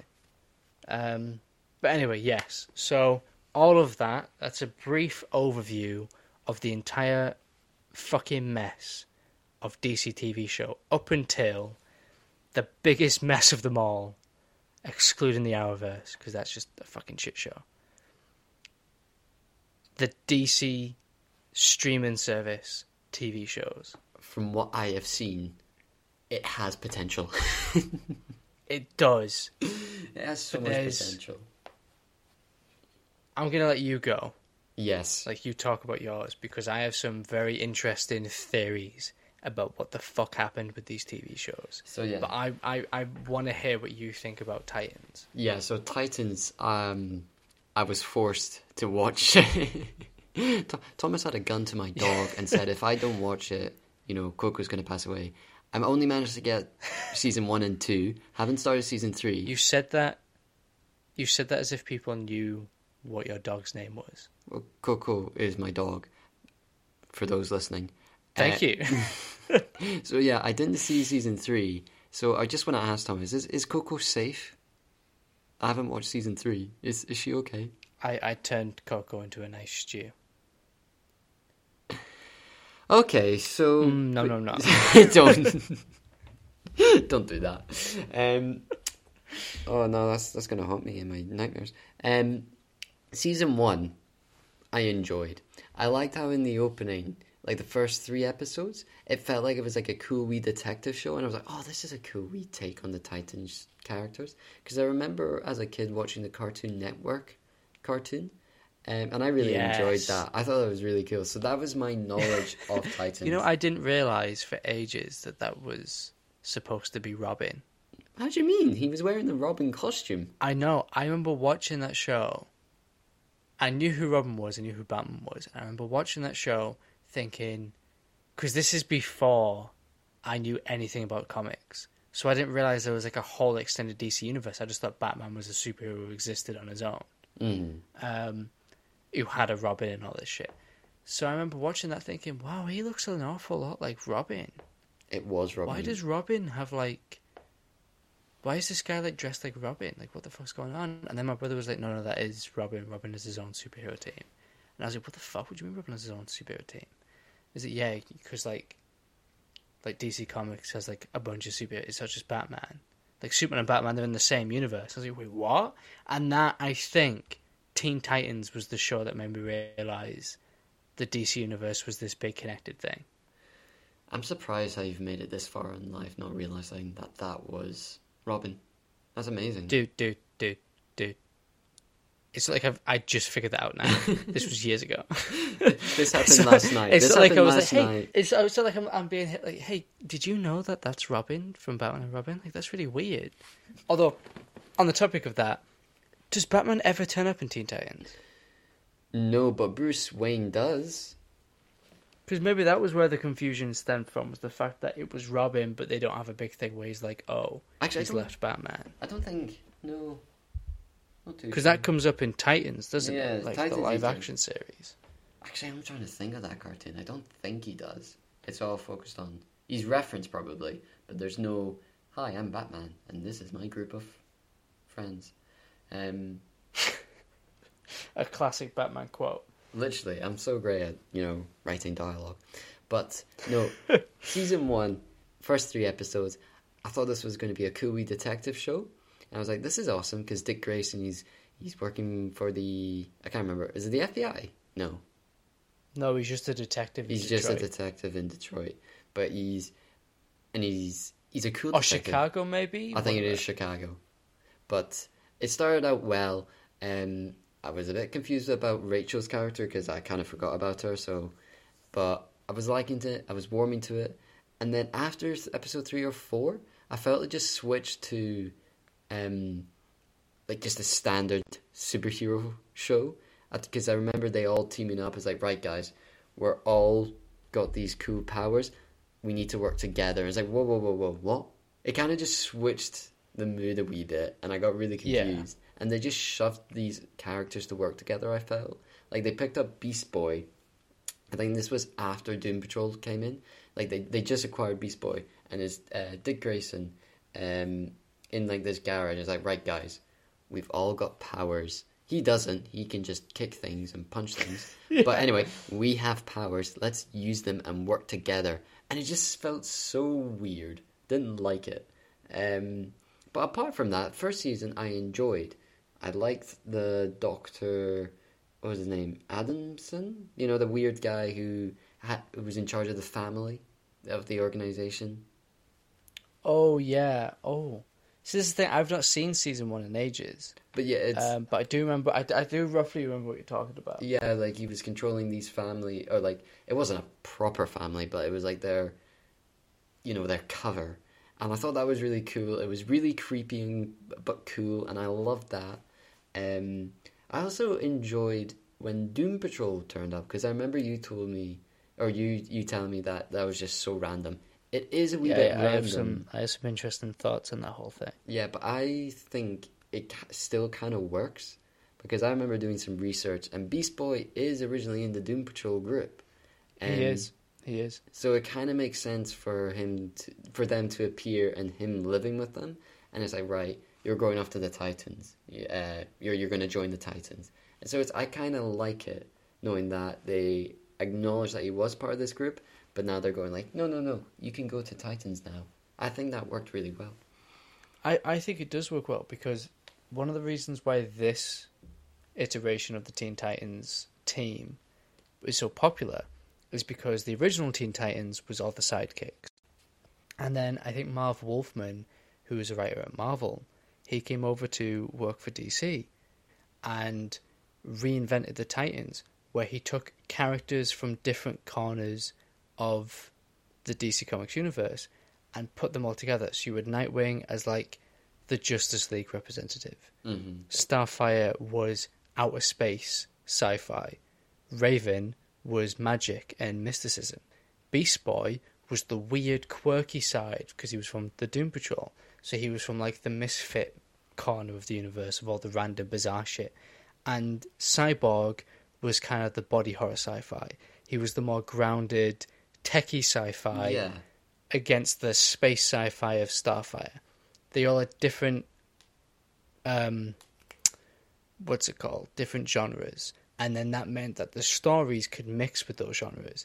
And I think one of the problems with Titan Season 1 feels like it just forced these characters together, because it took those characters, and instead of each of those characters leaning into their specific genres, it tried to funnel them all into one genre, which was gritty crime drama. Yeah. You know, Starfire, yeah, she's an alien from outer space, but they dress her up like she's a 70s hooker. Yeah. And she like wakes up and her memory's gone, and there's and like it's like a big mystery, and she's like involved with like drug dealing, I think, and shit like that. And it's like, no, she's an alien from space. You know, Raven, it's like, oh, she's an abused kid at home, which is an interesting storyline. You know, and could play a lot into like her character, but they cut all the magic and mysticism and all that shit out until like the very end. So she's like, you know, she doesn't have any of that magic crap going on. Yeah, they do change quite a lot, you know, because I remember at the opening of season 2, you know, that her dad finally, or it is her dad, yeah, it just doesn't seem like a natural father figure.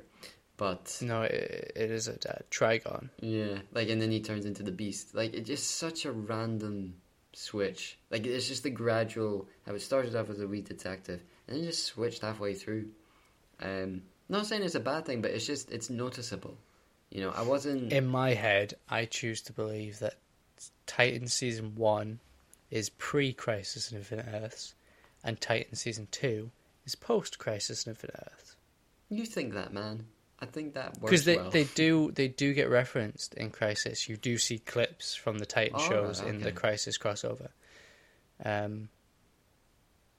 So that's the only thing in my head, story-wise, that could explain the tone differences between Season 1 and Season 2.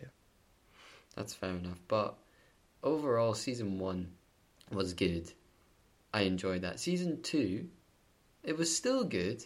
I just felt there was a lot going on. You know, you had so many characters thrown in.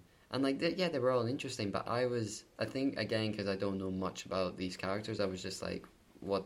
Okay, this is interesting, but I don't, I'm not invested 100%. What characters did you feel were unnecessary for that season? Again, I'm so bad with names, but the one, is it not the Eagle? Is it the Eagle? The Eagle? The one who dresses up as the Eagle and like the... Oh, do you mean Hawk and Dove? Yeah, Hawk and Dove. Like, they were cool, but they were like kind of ignored in the first season. And like, it was nice to bring them in the second season, but again, like, I didn't really care about them. Yeah, they weren't really necessary for the second season. I liked I'm so bad with names. Starfire. Yeah, I like Starfire. Yeah, in first season she was really cool, really interesting. How she, I loved that scene where like up until Wait, then. Are you saying that Starfire was unnecessary? No, not unnecessary. It just I felt it was it was a bit random. Sidelined. Yeah, a wee bit of a sideline where like her people are trying to pick her up and everything, and it was just like, okay, I kind of want more of the Titans and everything. I think they all had their own little quests, and I just wanted them to probably work together. But like I love that scene in season 1 where she can't remember her purpose and everything, and then Rachel tries to help her, and then she immediately tries to kill her. It's just like the little switch. It's just like, I'm going to try and help you. It's like, I immediately regret this. You're trying to kill me right now. Yeah. But I thought in like season 2, again, it was cool seeing like the full like outer space drama and stuff like that. But yeah, I kind of zoned out a wee bit with that. I wanted a wee bit more of the Titans and everything. I did like how Dick Grayson finally got his Nightwing costume. That was a really cool reveal. I like that. It's a good suit as well. It's a very good suit. I really like Deathstroke in that. I thought he was really cool. Oh, he's my favourite Deathstroke. He's so cool. I love the guy who plays him in the Arrowverse. I think Joe Manganiello, the guy who plays him in the movies, has a lot of potential. But fuck, the guy in Titans, the suit, the attitude, he just fucking nails it. Yeah, it's so well done. I didn't realise he had a daughter. Is that in the comics as well? Yeah. She becomes Ravenger. His son Jericho. All of that is straight out of the comics. Yeah, because that was. See, cool. This is the thing, right? Because I see what you mean by it has too many characters, and it does. Titan's biggest issue for all 3 seasons is it has too many characters that it knows what to do with. And I think that's because they didn't really know what the backstory around this universe was supposed to be. I'm going to end up ranting here, so you finish your thoughts off before I go into a big thing. I also thought with... I liked, how we were talking about shows that don't have Batman in it. I liked how in season 1, Bruce Wayne he didn't turn up, but in season 2 he does. I don't know how I felt about that. I like the actor who plays Bruce Wayne. I thought it was really cool, but I didn't know if that was their attempt going like, oh, now that we've established these characters and Gotham and everything, we need to have Bruce Wayne. Let's shove him in here and everything. I don't see. I think it's good that they've done that, because I think one of the strengths of this show is that, unlike a bunch of the other shows in DC's histories, this one uses its corner of the DC universe to full effect. It's all Titans characters, and I think it's good to have another character, like a character from the Justice League, turn up and basically say, "You guys do it on your own," because if they didn't have Bruce Wayne turn up and basically give them a reason to, right, we're going to go off and make our own team and do our own thing, you'd have people constantly going, "Where's Bruce Wayne? Where's Superman?" or whatever. But this show does it as a conscious effort to be like, right, the reason the Justice League aren't here is because these characters want to deal with these situations on their own, because they're all coming from these other legacies that they want to move away from. They all want to just have their own identity, be their own people, and not rely on the Justice League to bail them out. So they have a built-in reason why those characters aren't there. And I think it's good to have at least one of them turn up so that it can be like, okay, here's the fucking mantle, here's the torch, I'm going to give it to you and you fucking take it and run. Okay, I can see your point there. But it's strange because I think it would have felt less jarring if it wasn't just Bruce Wayne, and if Dick Grayson's attitude towards Bruce Wayne wasn't so drastically different. Because a lot of season 1 is, I'm pissed off because Bruce Wayne, took my childhood away from me. Yeah. And then the start of season 2 is like, I forgive you, it's all good. It just doesn't flow well, I also thought, going back to season 1, I thought Robin's introduction was so cool. That fight scene in the alleyway. Yeah. So cool. I think a lot of season 1's issue is that it is trying to be a little edgy. Yeah. We can't just have Starfire be an alien. She's got to wear this dress and a big fur coat. We can't just have Raven be this kid who knows magic. She's got to be like an indie goth kid who's like a loner and outsider. Like, they were trying to, like I said before, take all these characters from these wildly different genres and funnel them all into, look how dark and blue filtered this show is. You know what I mean? Yeah, I can definitely see that. Just constantly comparing it in my head to the cartoon, because the cartoon is great. And the Titan show is great as well, but the cartoon had a wee bit of the, it was just a wee bit better. Because that was the joy of the comics, was that you could take these 4 characters, or 5 characters, whatever, and explore a vast range of different genres, because you had a character from each different genre as the doorway into that world. Yeah. If you want to do space stuff, you've got Starfire. If you want to do weird body horror stuff, you've got Beast Boy. If you want to do like mysticism and magic, you've got Raven. They've all got their purpose. It kind of flows quite well. Exactly. And I think it's one of the weaknesses of that show is that it's not using those characters and the associated genres to full effect. Anything else you want to add about Titans? I think that pretty much covers it. Like, I'm looking forward to starting season 3. Hopefully I don't have any spoil. I've enjoyed season 3. It slows down a little bit in the middle. Okay. But I'm hoping it picks up again by the end. Well, I'm looking forward to it. No spoilers, please. Because I'm not gonna spoil anything. Thank you. But what I will say is that this show and all of these DC streaming service shows are super fucking weird to me, to be honest. Because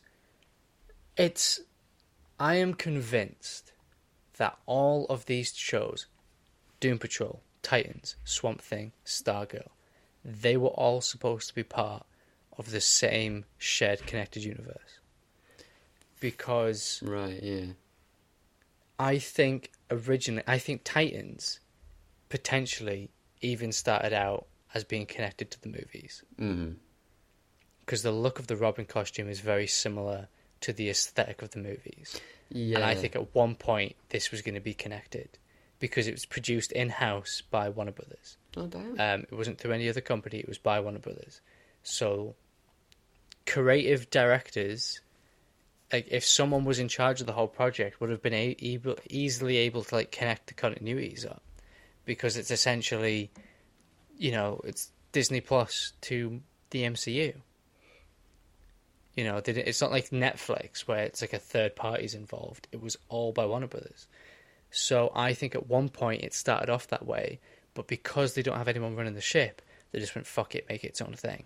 But I think they also went, well, hang on, if we're going to do Titans, and we've got these Doom Patrol characters turn up in this episode, let's do a Doom Patrol spin-off. Oh, actually, if we're going to do a Doom Patrol spin-off of Titans, let's do a bunch of other shows. What else can we do? Oh, Swamp Thing.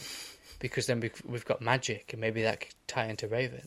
Oh, let's do Stargirl, because then we can have like the Justice Society. So even though we can't do the Justice League, we've got the Justice. We can introduce a kind of Justice League through Stargirl.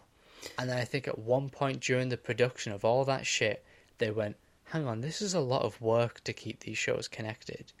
Fuck it, they're all in separate universes. Lazy writing. And I think that really affected the show, because you look at the original leaked photos for the ending of Titan Season 1, and it has the Doom Patrol in it. Yeah. Nightwing was going to have his Nightwing costume at the end of Season 1. Starfire and Raven were both going to have costumes by the end of Season 1. And instead, all of that got put on hold to the point where Starfire didn't really get a costume until Season 3. Nightwing didn't get his costume to the end of Season 2. It's all a wee bit delayed. They should have just got it at the beginning. But that's the thing, because the point of Season 1 is that he goes on this journey of becoming his own person.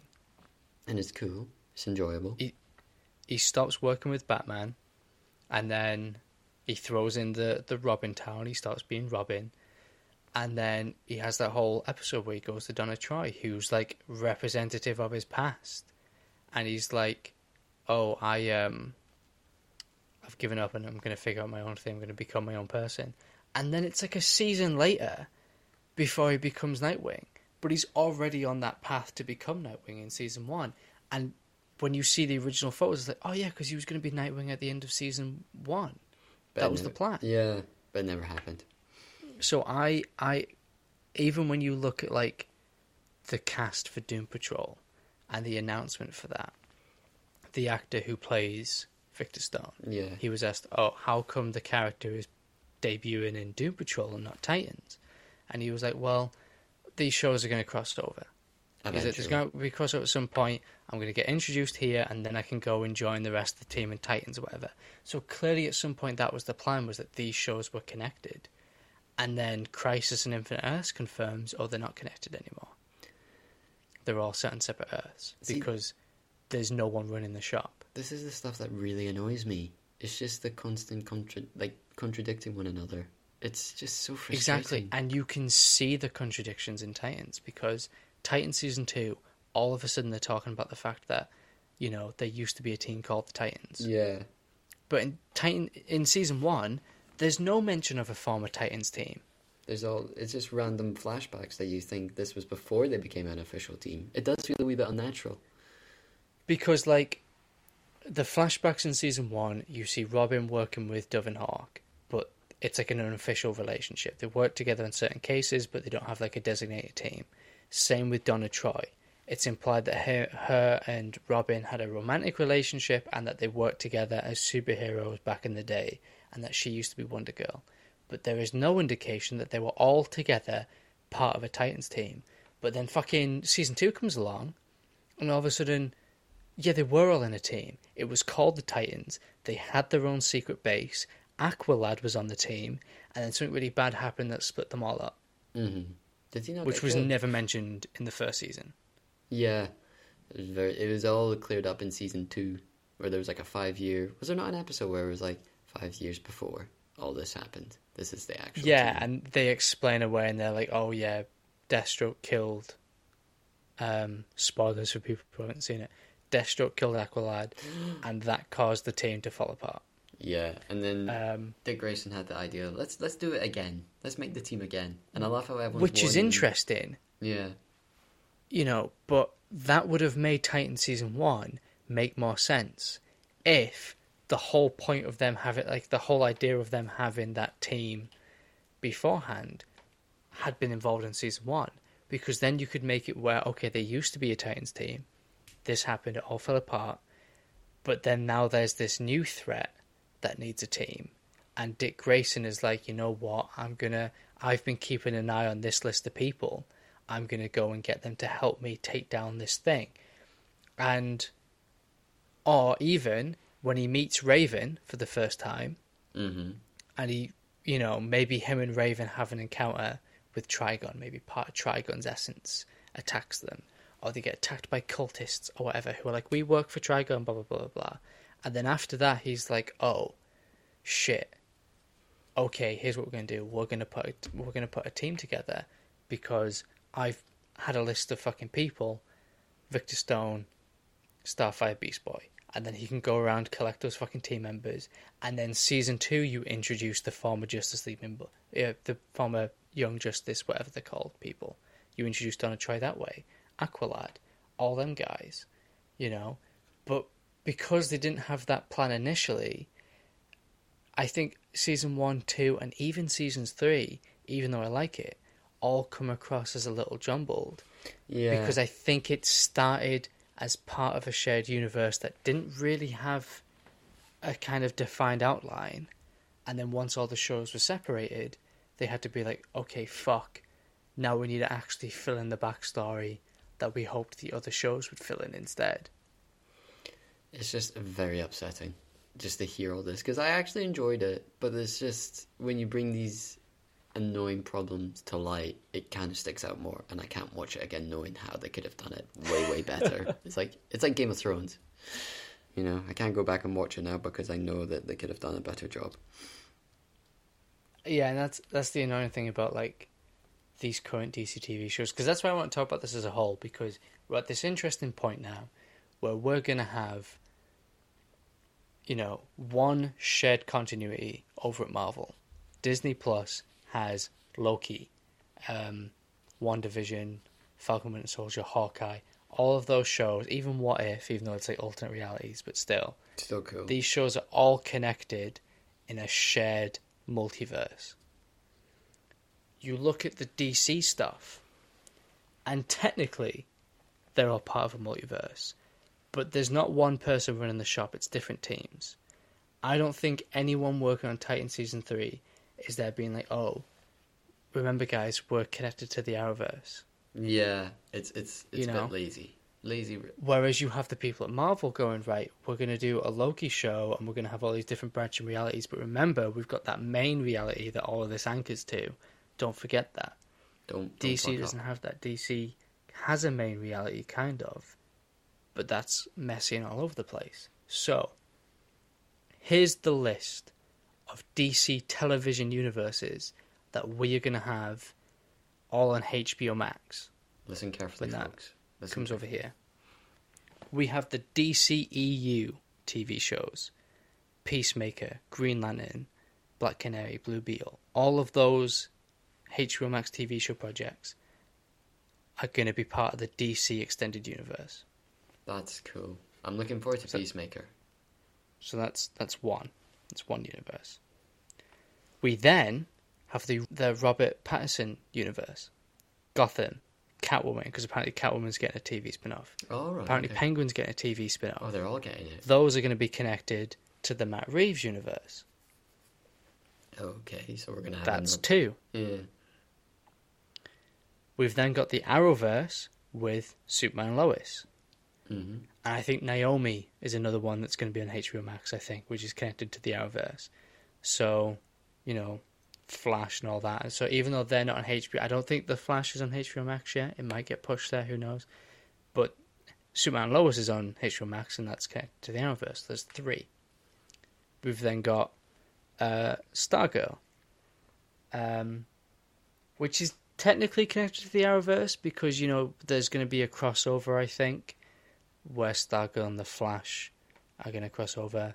And obviously Jay Garrick is I don't think it's the same Jay Garrick, but it's the same actor and the same costume as the Jay Garrick in the Flash universe. So, whatever. Okay, Stargirl. That's 4. We're just so many. It's ridiculous. And then we've got Titans, which is its own separate continuity. That's 5. And then we've got Doom Patrol, which I think is also getting a spin-off called the Dead Boy Detectives, which are characters that are introduced in The Sandman, another TV show. Another one. Oh, God. Another universe, because the Dead Boy Detectives aren't going to be connected to the Sandman TV show. But there's also a possibility that the Dead Boy Detective TV show will even be connected to Doom Patrol, which is the show it's spin off of.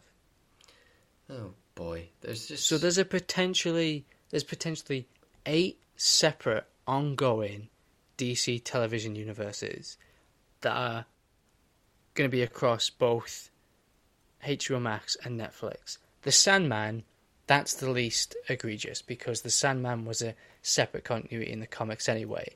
It was part of the DC universe, and you had DC characters come in from time to time, but it was more or less out of continuity. There were events that were canon, like, I won't say for like spoilers or whatever, but there's certain stuff that happens to Dream in that comic that was carried over in the main series. But then there's other stuff that happened in that comic that didn't follow over to the main series. It's a bit complicated. Who gives a fuck? Even if you ignore the Sandman, there's still 7 separate universes ongoing, all on HBO Max, all with their own fucking version of the Justice League and fucking version of Batman or whatever, all completely separate from each other. That, yeah, they're kind of part of a multiverse, but Titans isn't going to cross over with Doom Patrol. You know, Titans isn't going to crop up in the fucking DCEU anytime soon. And all 7 of those are restricting the other, even the main DC universe of movies. The fucking main thing. That should be their flagship. That should be the one where all of the shows are restricted because all the main ideas go to that main universe. But that universe is restricted by the other TV shows because it couldn't have Green Lantern. It couldn't have you couldn't have like Jon Stewart turn up in the Zack Snyder Cut, for example.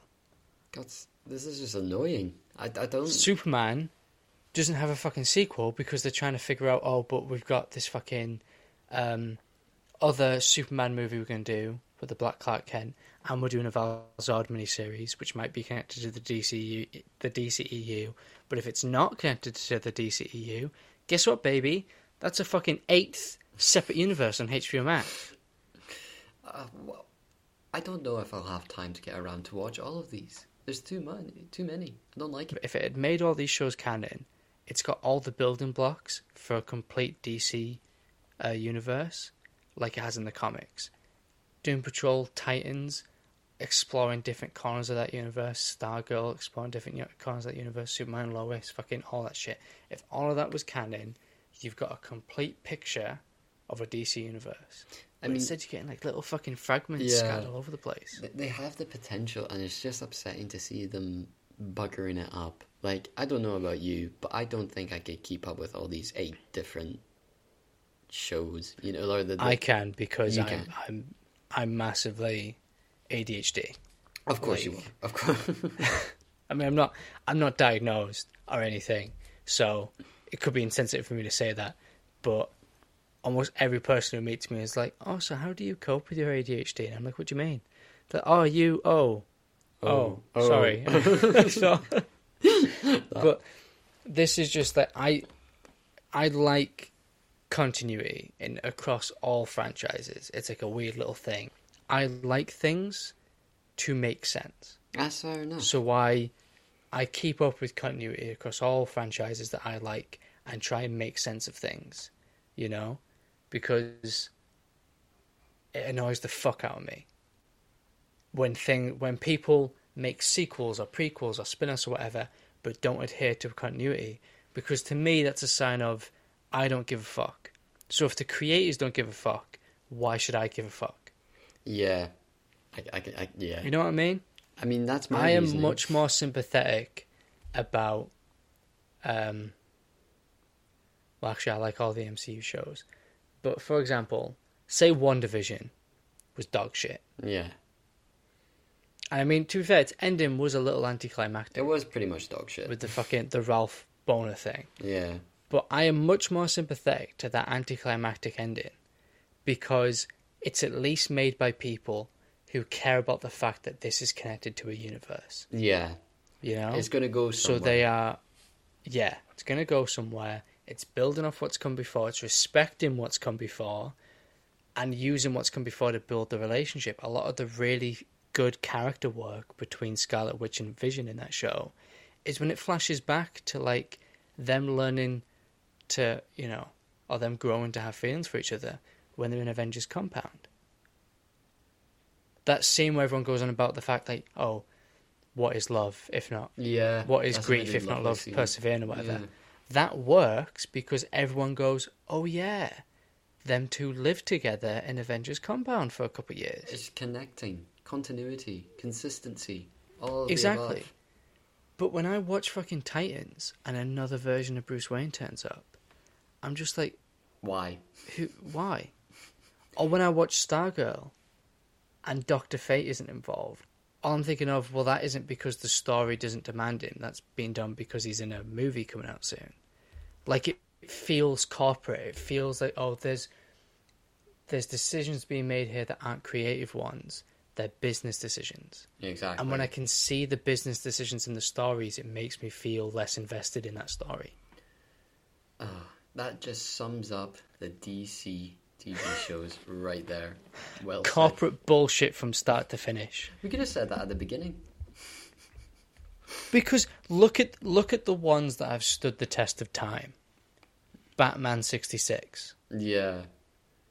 As much as fucking people don't like that show or say it's campy or whatever, it has endured. It's done well. It And managed to fucking hide. Birds of Prey, Go on. no one knows that show existed. It didn't have Batman. It didn't have Joker. Huntress couldn't wear a costume. Fucking, they couldn't have Batgirl because of, oh, we might do a Batgirl movie at some point. You know? Like, Smallville stayed alive, and it stayed alive in the public consciousness because it was the only superhero TV show at the time. And it tried. It had these clever workarounds where, okay, we can't have the Flash, but we'll have a guy that's kind of like the Flash. You know? It got around it in interesting ways. Same with Gotham. Oh, we can't have Joker. No, we are going to have Joker. We're just not going to call him the Joker. Yeah. It's just... Here's a character that is obviously the Joker and everyone knows he's the Joker, but we're just not going to call him that. But you know it's the Joker. You know? Whereas fucking, like, Batwoman, the viewing figures in that are dwindling because it's like, okay, where's Batman? Why can't you have Batman? Supergirl had Superman. Why can't you have Batman? Oh, it's because you've got 4 different versions of Batman coming out in movies. Oh, so it's not because of the story, it's because of the corporation. Oh, that makes me less invested. You see what I mean? It's just pathetic. But that is just the... So, all that aside, what do you think? Because next week, we're going to be talking about DC fandom. What do I think? What? What do you think? What announcements do you think we're going to get? And do you think we're going to get any, you know, light at the end of the tunnel when it comes to the DC TV situation? I would be a bit surprised if they do another, like, this is the actual multiverse, we're getting rid of these shows. That'd be funny if that happens, but I don't think that will happen.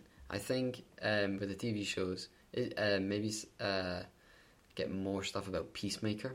I think we might be getting more of that. Which Yeah, because that's out in, like, January, isn't it? Yeah, we're going to get more of that. Hopefully, with regards to the films, get something with Black Adam, maybe Shazam 2, maybe another trailer for Batman, Robert Pattinson's one. That's what I think with the films. TV ones, anything could happen. You know what, right? It's so fucking weird because that statement is true, because at this rate, they could literally make a DC show about anything, but they won't be able to do certain things in that show. Like, because they've done it before. They've done a Superman TV show that ran for 10 seasons without him ever wearing the suit. Or not flying. So they could be like, we're going to do a Dr. Fate TV show. However, he's not going to wear the helmet or have the powers. It's about him going on the expedition to find that helmet and then it's going to end with him putting the helmet on, and it cuts to black, and that's it. End the season, goodbye. We're not doing a sequel because we don't have the rights. Exactly. I can 100% see DC TV show doing that. Like, fucking, they could do we're actually going to do a Batman TV show. I know we've done a couple of them, but this one's actually Batman. However, he's going to die in the first episode, and it's going to be about Alfred organising his funeral. Fantastic. I'm looking forward to that now, actually. We're going to do a Green Lantern TV show. I know gonna we're do doing one. a Green Lantern TV show already, but this is another Green Lantern TV show. However, episode 1, Hal Jordan loses his ring behind a sofa, and he has to spend the rest of the season trying to find the ring because he can't remember where he put it. And that's just because the company said we can't have him put on the ring. Because we've got another TV show coming out, so you can't have the ring, you can't have the costume, but you can have Hal Jordan. But you can't call him Hal Jordan. It's like the Aquaman TV pilot, where he wasn't called Arthur Curry, he was called AC. I hate this. I don't like it. We're going to do a Martian Manhunter TV show. But he can't change his shape. He doesn't have any of the powers. He's just a guy called John who solves crimes. I would actually watch And he's that. not that good at it. Oh, that's upsetting. I thought he would be. He solves crimes, but every week the criminal gets away. That'd be a fun wee comedy. We're going to do a Justice League TV show. However, we're not going to have Batman or Superman. We're going to have Fire and Ice. We're going to have Guy Gardner, Green Lantern. We're going to have Ray Palmer, Atom. And we're going to have Barry Allen, Flash. Oh, wait a minute. They already tried to do that TV show. It was called the Justice League of America. They did one pilot, and it was fucking dog shit. That exact lineup as well. we may even get that in DC Fandom this month. We may even get a new one. Can you imagine? I'd love that if they brought We're that going to back. revive The shit the is- failed CBS Justice League TV show, and we're going to bring it back. Same cast. It was from like fucking 30 years ago, but it's the same cast. And they're all the same. We're going to keep them the same age. We're going to de-age them all. I'm looking forward to it. To be honest, I am looking forward to DC Fandom. It's going to be interesting. 16th I of am. October. Put it in your diaries now. 16th Do of you October. think... Because here's the thing, right? By the time we come back to record another one of these, DC Fandom will be out. Mm-hmm. So, between now and the next episode, the 3 listeners that are out there, Thank you, listeners. potential that Henry Cavill will be back as Superman. Do you think that's going to happen? Well, I was going to say there's the potential that he will not, and DC will actually have the balls to say he's not coming back. But I like to live in hope, so maybe he will Which do you come think back. is more likely? That we'll hear about the next guy playing Superman, or we'll hear about Henry Cavill come back? Realistically, I see we'll get the guy who's going to play Superman next, and not hear anything about Henry Cavill. I don't see that Henry Cavill being announced. I'd be amazed if they do. I'd actually be really happy. It'd be a good surprise, but yeah, I think they're going to talk about the next one. I think he's going to come back. I think there's going to be a little thing where they're like, I think they're going to do like a Black Adam presentation or a Flash presentation, and at the end of the presentation, there's going to be a little thing where they're like, one more thing, and then it's just going to be like Henry Cavill is going to be like, I'm back, people, or it's just Henry Cavill. It's just Henry Cavill on a FaceTime call. It's just Henry Cavill, and he does like this classic Superman pose, and it cuts to black or something like that. I think they're going to announce him, because I think at this point, if you recast him, It's lost. people are going to be annoyed. You know, people are okay with the guy who plays him in Superman and Lois because that's a separate universe. But you need a Superman in your main universe, and if you recast your Superman in the main universe with someone else, people are going to be annoyed. So I think it's going to go one of 2 ways, or one of 3 ways. There's 3 possibilities. 1, complete recast, and they just accept the fact that people are going to hate them for it. And we don't get any Superman movies or anything like that. He's just the side character in the universe, and he's been completely recast. That's probably going to happen. 2, I don't think it's going to happen, but I think there is a possibility. 2, they announced that he's coming back. He's still not getting any Superman movies because they have that Black Clark Kent movie and they don't want 2 Superman movies clashing with each other. But they're going to have a Superman back. He's going to be in Black Adam, Shazam, maybe Flash. He's going to be a side character, kind of like how Iron Man was a side character in Civil War and shit like that. They're going to have him back in that capacity, but he is going to be back. Well, and then the third option, which is both incredibly likely and my least favourite option, is that they announce that he is coming back for the Val Zod series, where they kill him off and replace him with Val Zod. I'd laugh if they do that. That'd be so brutal. Because that way, if they really don't want Henry Cavill Superman, but they still want a Superman in their universe, and they don't want to recast, that's how the best way is to kill him off and pass the mantle on to someone else. Well, like I always say, Thomas, I think you know my new catchphrase. We just have to wait and see. Because here's the thing that, like, because I think people, when they hear that, go, oh, they never fucking do that. But the Val Zod series was announced it was going to be a limited series. Oh, a limited? Okay. Only 1 season.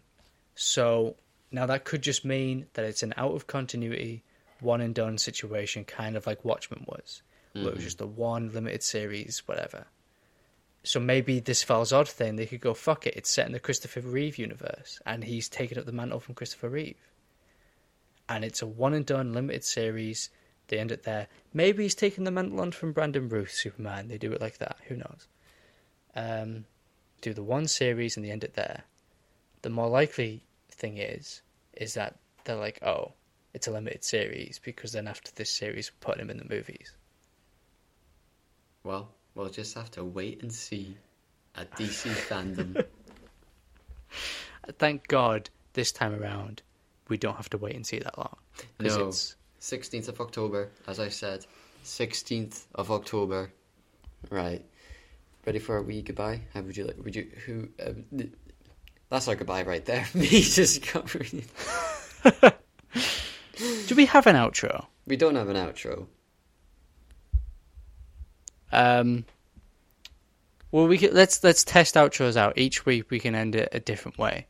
Okay. So I don't know. How should we end this week's episode?